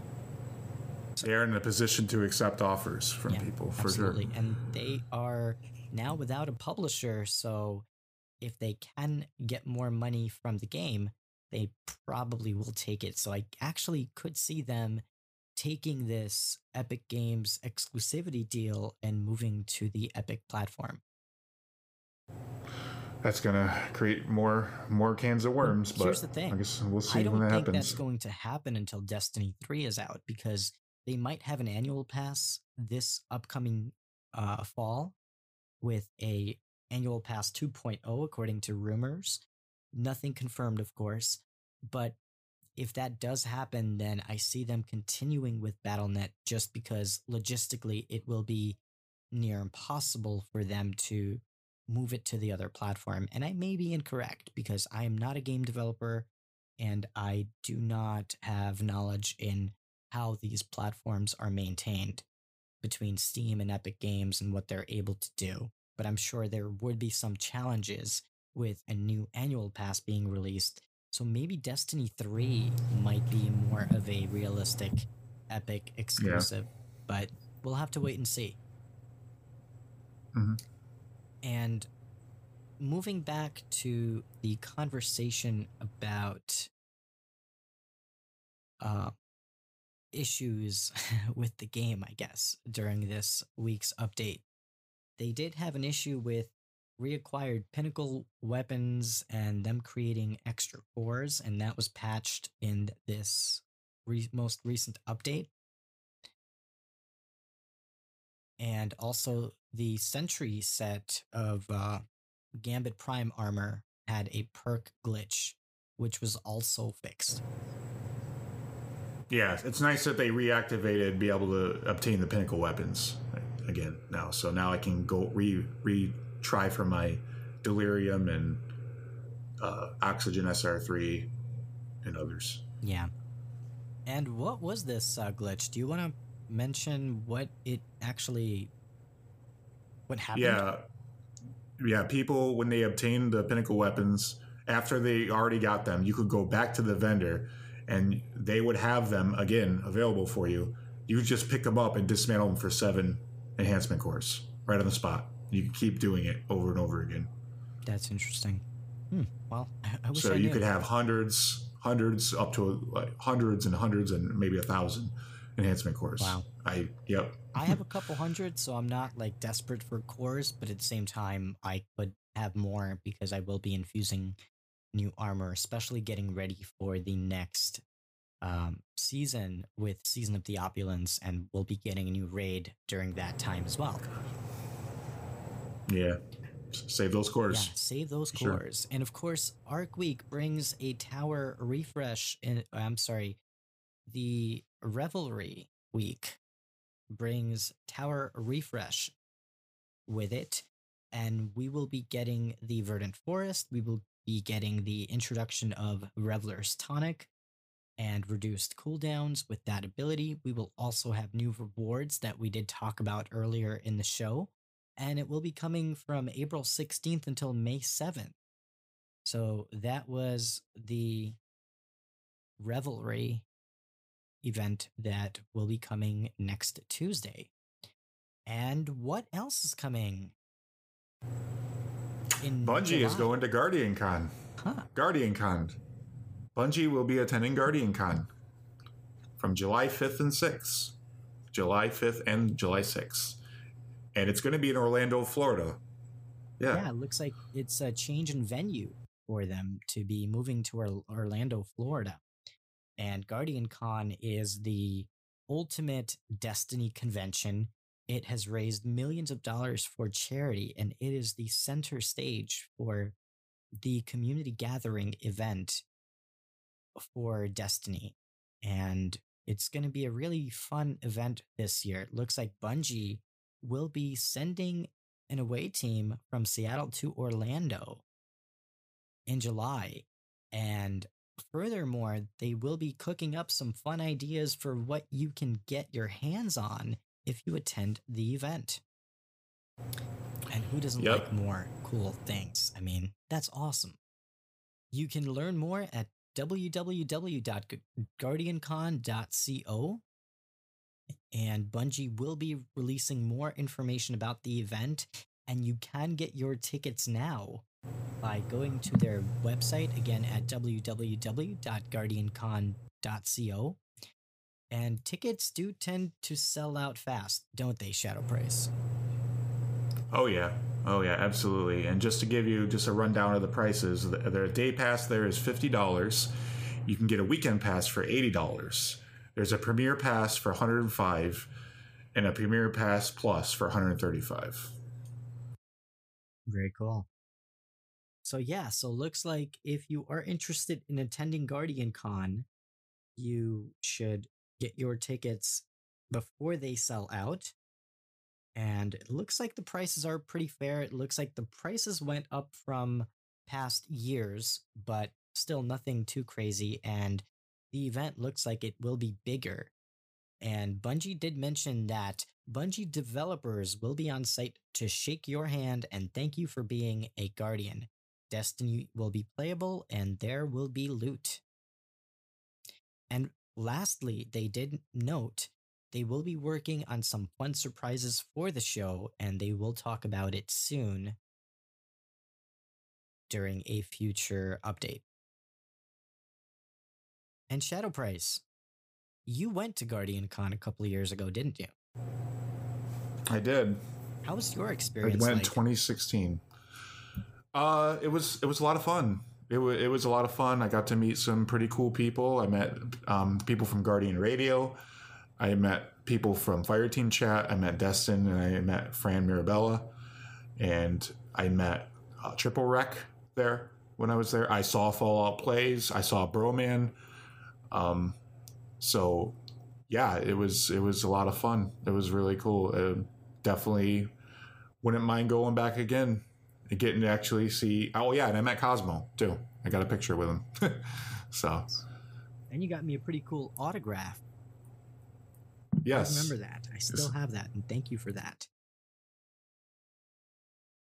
And what was your favorite thing about going to Guardian Con 2 years ago? Just being there with my buds and everything. Just experiencing it with a couple friends and everything in real life. One of them met for the first time, like picked him up in Tennessee, and then went on to Guardian Con from there, when it was actually still called Destiny Con. So oh, yeah, I remember that. Yes, before the name change. Yes. And also DCP came around that time when the name change happened as well. Yeah. Very cool. It's true. So yeah, that's pretty awesome. And we hope that we get a chance to go this year.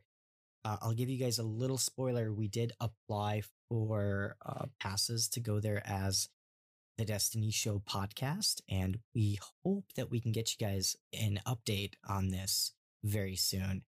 And we hope that we get a chance to go this year because it would be a lot of fun and it would be a blast to meet all of the awesome developers who make the game that we love to play. So that would be a lot of fun. And we also have some more news during this Bungie Weekly Update. The Gauntlet Tabletop Fundraiser will be taking place on May 19th. You will see Bungie compete in a tournament against 20 local gaming studios and tabletop aficionados. It will act as it will be a fundraiser for El Centro de la Reza, the Center for People of All Races, which is an organization that works to build unity across racial and economic sectors that empower the most vulnerable and marginalized population. And you can check out this week's Bungie Weekly Update at bungie.net to learn more how you can support this great cause. And there will be some pretty cool items for you to acquire if you do take part in this fundraiser.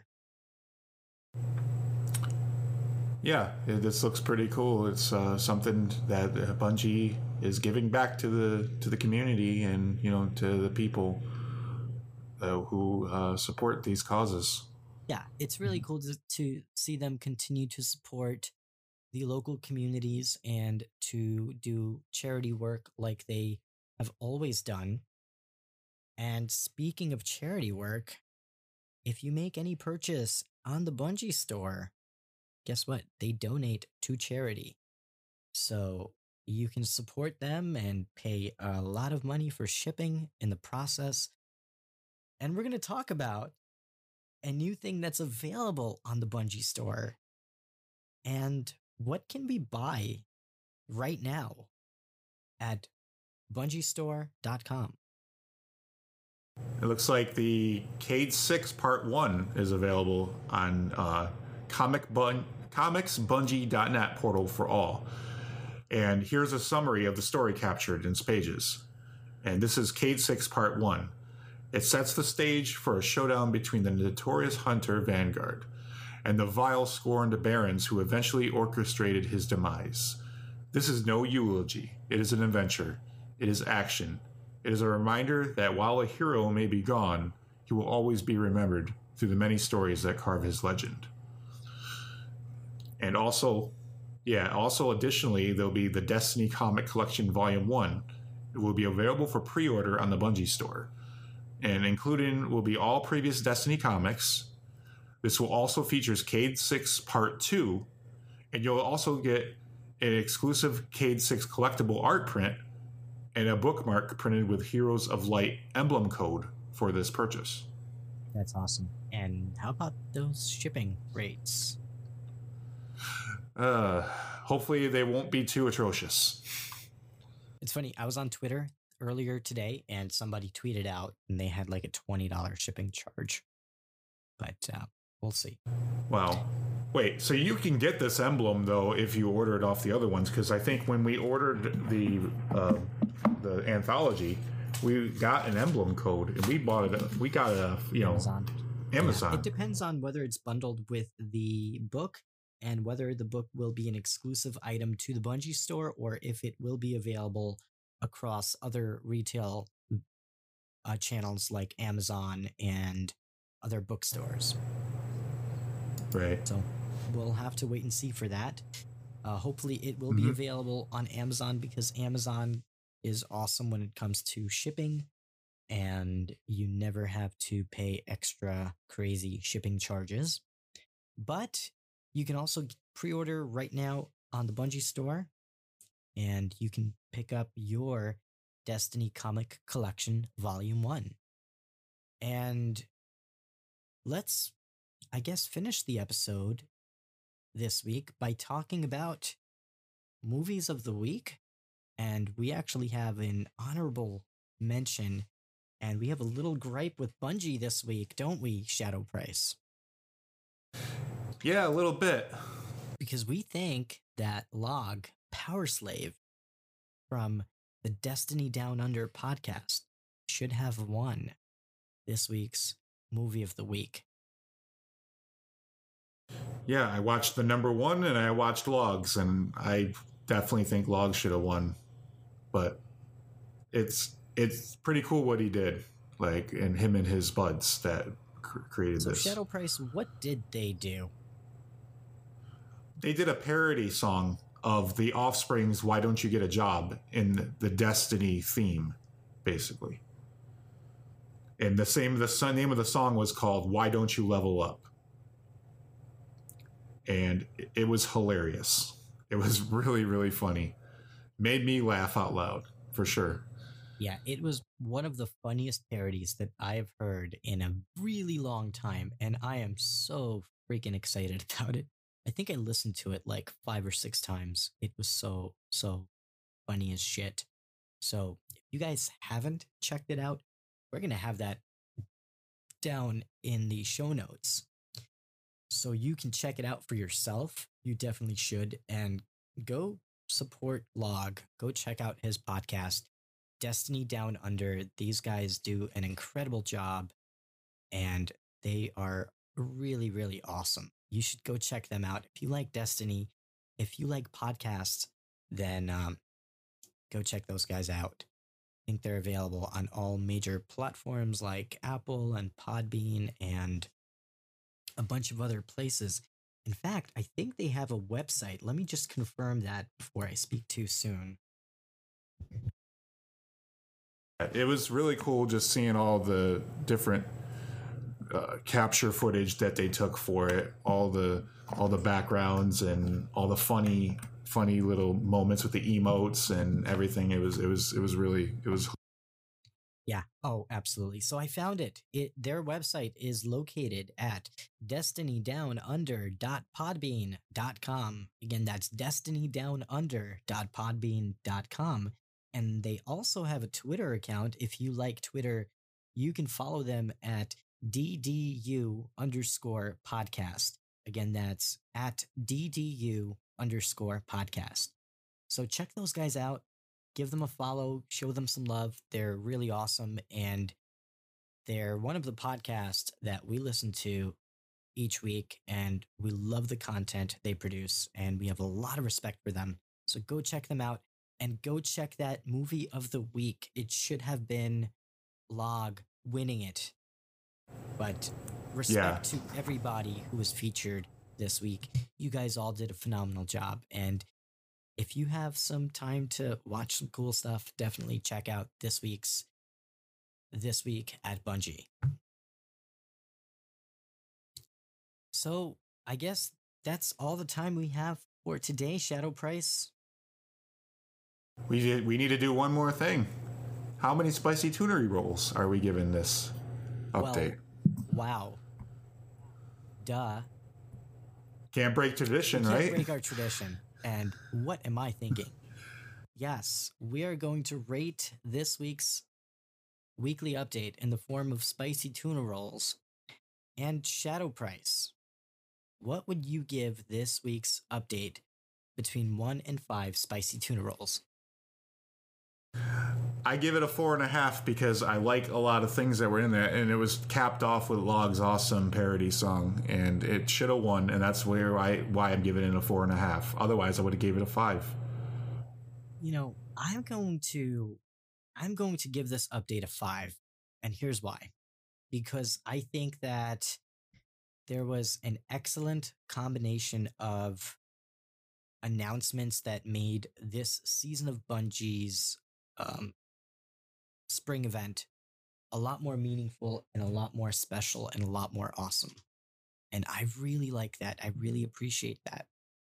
I also think that it was really cool for them to announce some really cool charity things that they are supporting, including the Gauntlet Tabletop Fundraiser and, of course, Guardian Con, who are really, really amazing members of this awesome community. And the event that they put on each and every year is absolutely incredible. They raise so much money for charities that really make a difference, not only in this country, but across the globe. So we appreciate them for everything they do. And it was really cool to see them get highlighted this week, on top of really awesome content creators like Log, who worked so hard on that parody. And he did such a phenomenal job along with all of the other videos this week. This week really stood out for me when it comes to movies of the week and all of the updates and hearing about the Destiny comic collection coming out. So I think they did a really good job. So I'm going to give this update a 5 out of 5.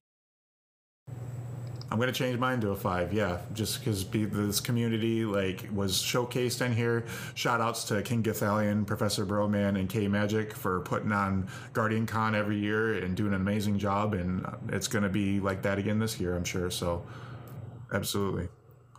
And before we wrap up the show for the evening, I do want to give a shout out to our good friend DMG_04 Dylan, the great community manager at Bungie. there was a hashtag. Made it to the end. Okay, sorry. There was a hashtag that was trending on Twitter. Cutting out. Can you hear me now? Okay. There was a hashtag trending on Twitter for hashtag my first gaming job. And some of the people who retweeted about this were Deej, and I asked the question of DMG because he started out as a volunteer for the Bungie forums. And that was how he started out, as a community manager for Bungie. And he actually responded to a question that I posted on Twitter. And I really appreciate that. And I have a lot of respect for him as a community manager and as somebody who's been with the franchise, not only working for the franchise, but being part of the community for such a long time, between being a player and also being a member of the Bungie community. And he actually started out in 2004 when he joined the Bungie.net forum as a community member, looking for an in-game reward. How about that? And then in 2005, he joined clans and he met a lot of people. In 2008, he started to grow his in-person meetups like Guardian Con, which is a great way to meet awesome members of this community. And in 2010, he attended PAX. And we also attended our first PAX not too long ago. We actually went last year. And I think we had one of the coolest experiences being around the gaming community. And one thing for me personally is I would love to be a bigger part of the gaming community and to help bring games to life. And it's really awesome to see people like DMG being so active on Twitter and for being so cool to answer my question. And I want to give him a shout out, and I appreciate everything that you guys all do at Bungie. We do listen, we give you a lot of constructive feedback, I would say, but we also have a great deal of respect and appreciation for everything that you guys do. So thank you so much, guys. And Shadow Price, thank you for being on this awesome journey with me, from starting our very first podcast to making our very first trip to PAX East last year, and hopefully going to some really cool events this year. And this year we'll actually have something really cool to show off and represent, and that is the Destiny Show podcast. So thank you very much for going on this journey with me. And I think this is a perfect way to end the show for the evening. Yeah, man, no problem. I'm happy to be here. Absolutely. And where can we learn more about you, Shadow Price? You can follow me on Twitter. I'm at ShadowPrice79, and I'm going to start trying to get my streaming going again. It's in progress, but when I do, it's at twitch.tv/I am ShadowPrice. Very cool. And you can find the Destiny Show podcast on all major podcast platforms, including Apple Podcast, Google Podcast, Spotify, Stitcher, Podbean, and more. You can also check us out on the web at www.destinyshow.com, or you can follow us on Twitter at The Destiny Show. And you can also follow me personally at OMG Cornholio on Twitter, or you can find me on Twitch at twitch.tv/I am Cornholio. I want to thank you for joining us today, and I want to especially thank our special guest this evening, Ro Panuganti. He was an incredible guest, double for me. He was really amazing. Appreciate him being on the show. And we had a really awesome conversation with him. And I want to thank the Destiny community for being so supportive of our podcast. Thank you very much for your follows. Thank you very much for listening. And thank you very much for subscribing. We appreciate it. We do not expect you to subscribe, and listening to our podcast is definitely good enough for us. And we're grateful to have the opportunity to be able to talk Destiny with you guys each and every week. And we cannot wait for many more episodes. We have some really cool things lined up in the future that we cannot wait to share more with you. And we'll be talking about it on our Twitter account at The Destiny Show. So thank you very much for tuning in for another week of The Destiny Show podcast. And we will see you next week.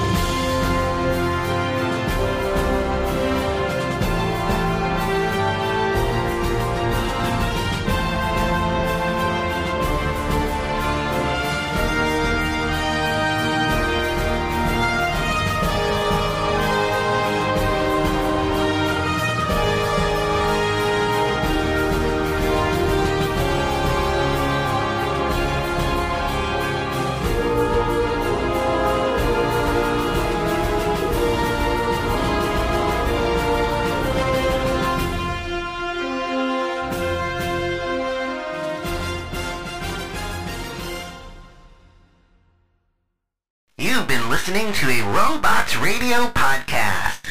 Smart shows for interesting people. Check out all the shows at robotsradio.net. My name is Brian Burton. It's been 26 years since the bombs fell. And since I've left the vault, I've been trying to rebuild. This isn't the Appalachia that I remember. There's so much more to everything going on. And I promise to find the answer. So if you're out there, if you're listening, just hone in on these coordinates. Remember, there's a place for you at the end. Omega. The Omega Broadcast Fallout Story is available on iTunes, Spotify, and many great podcasting sources.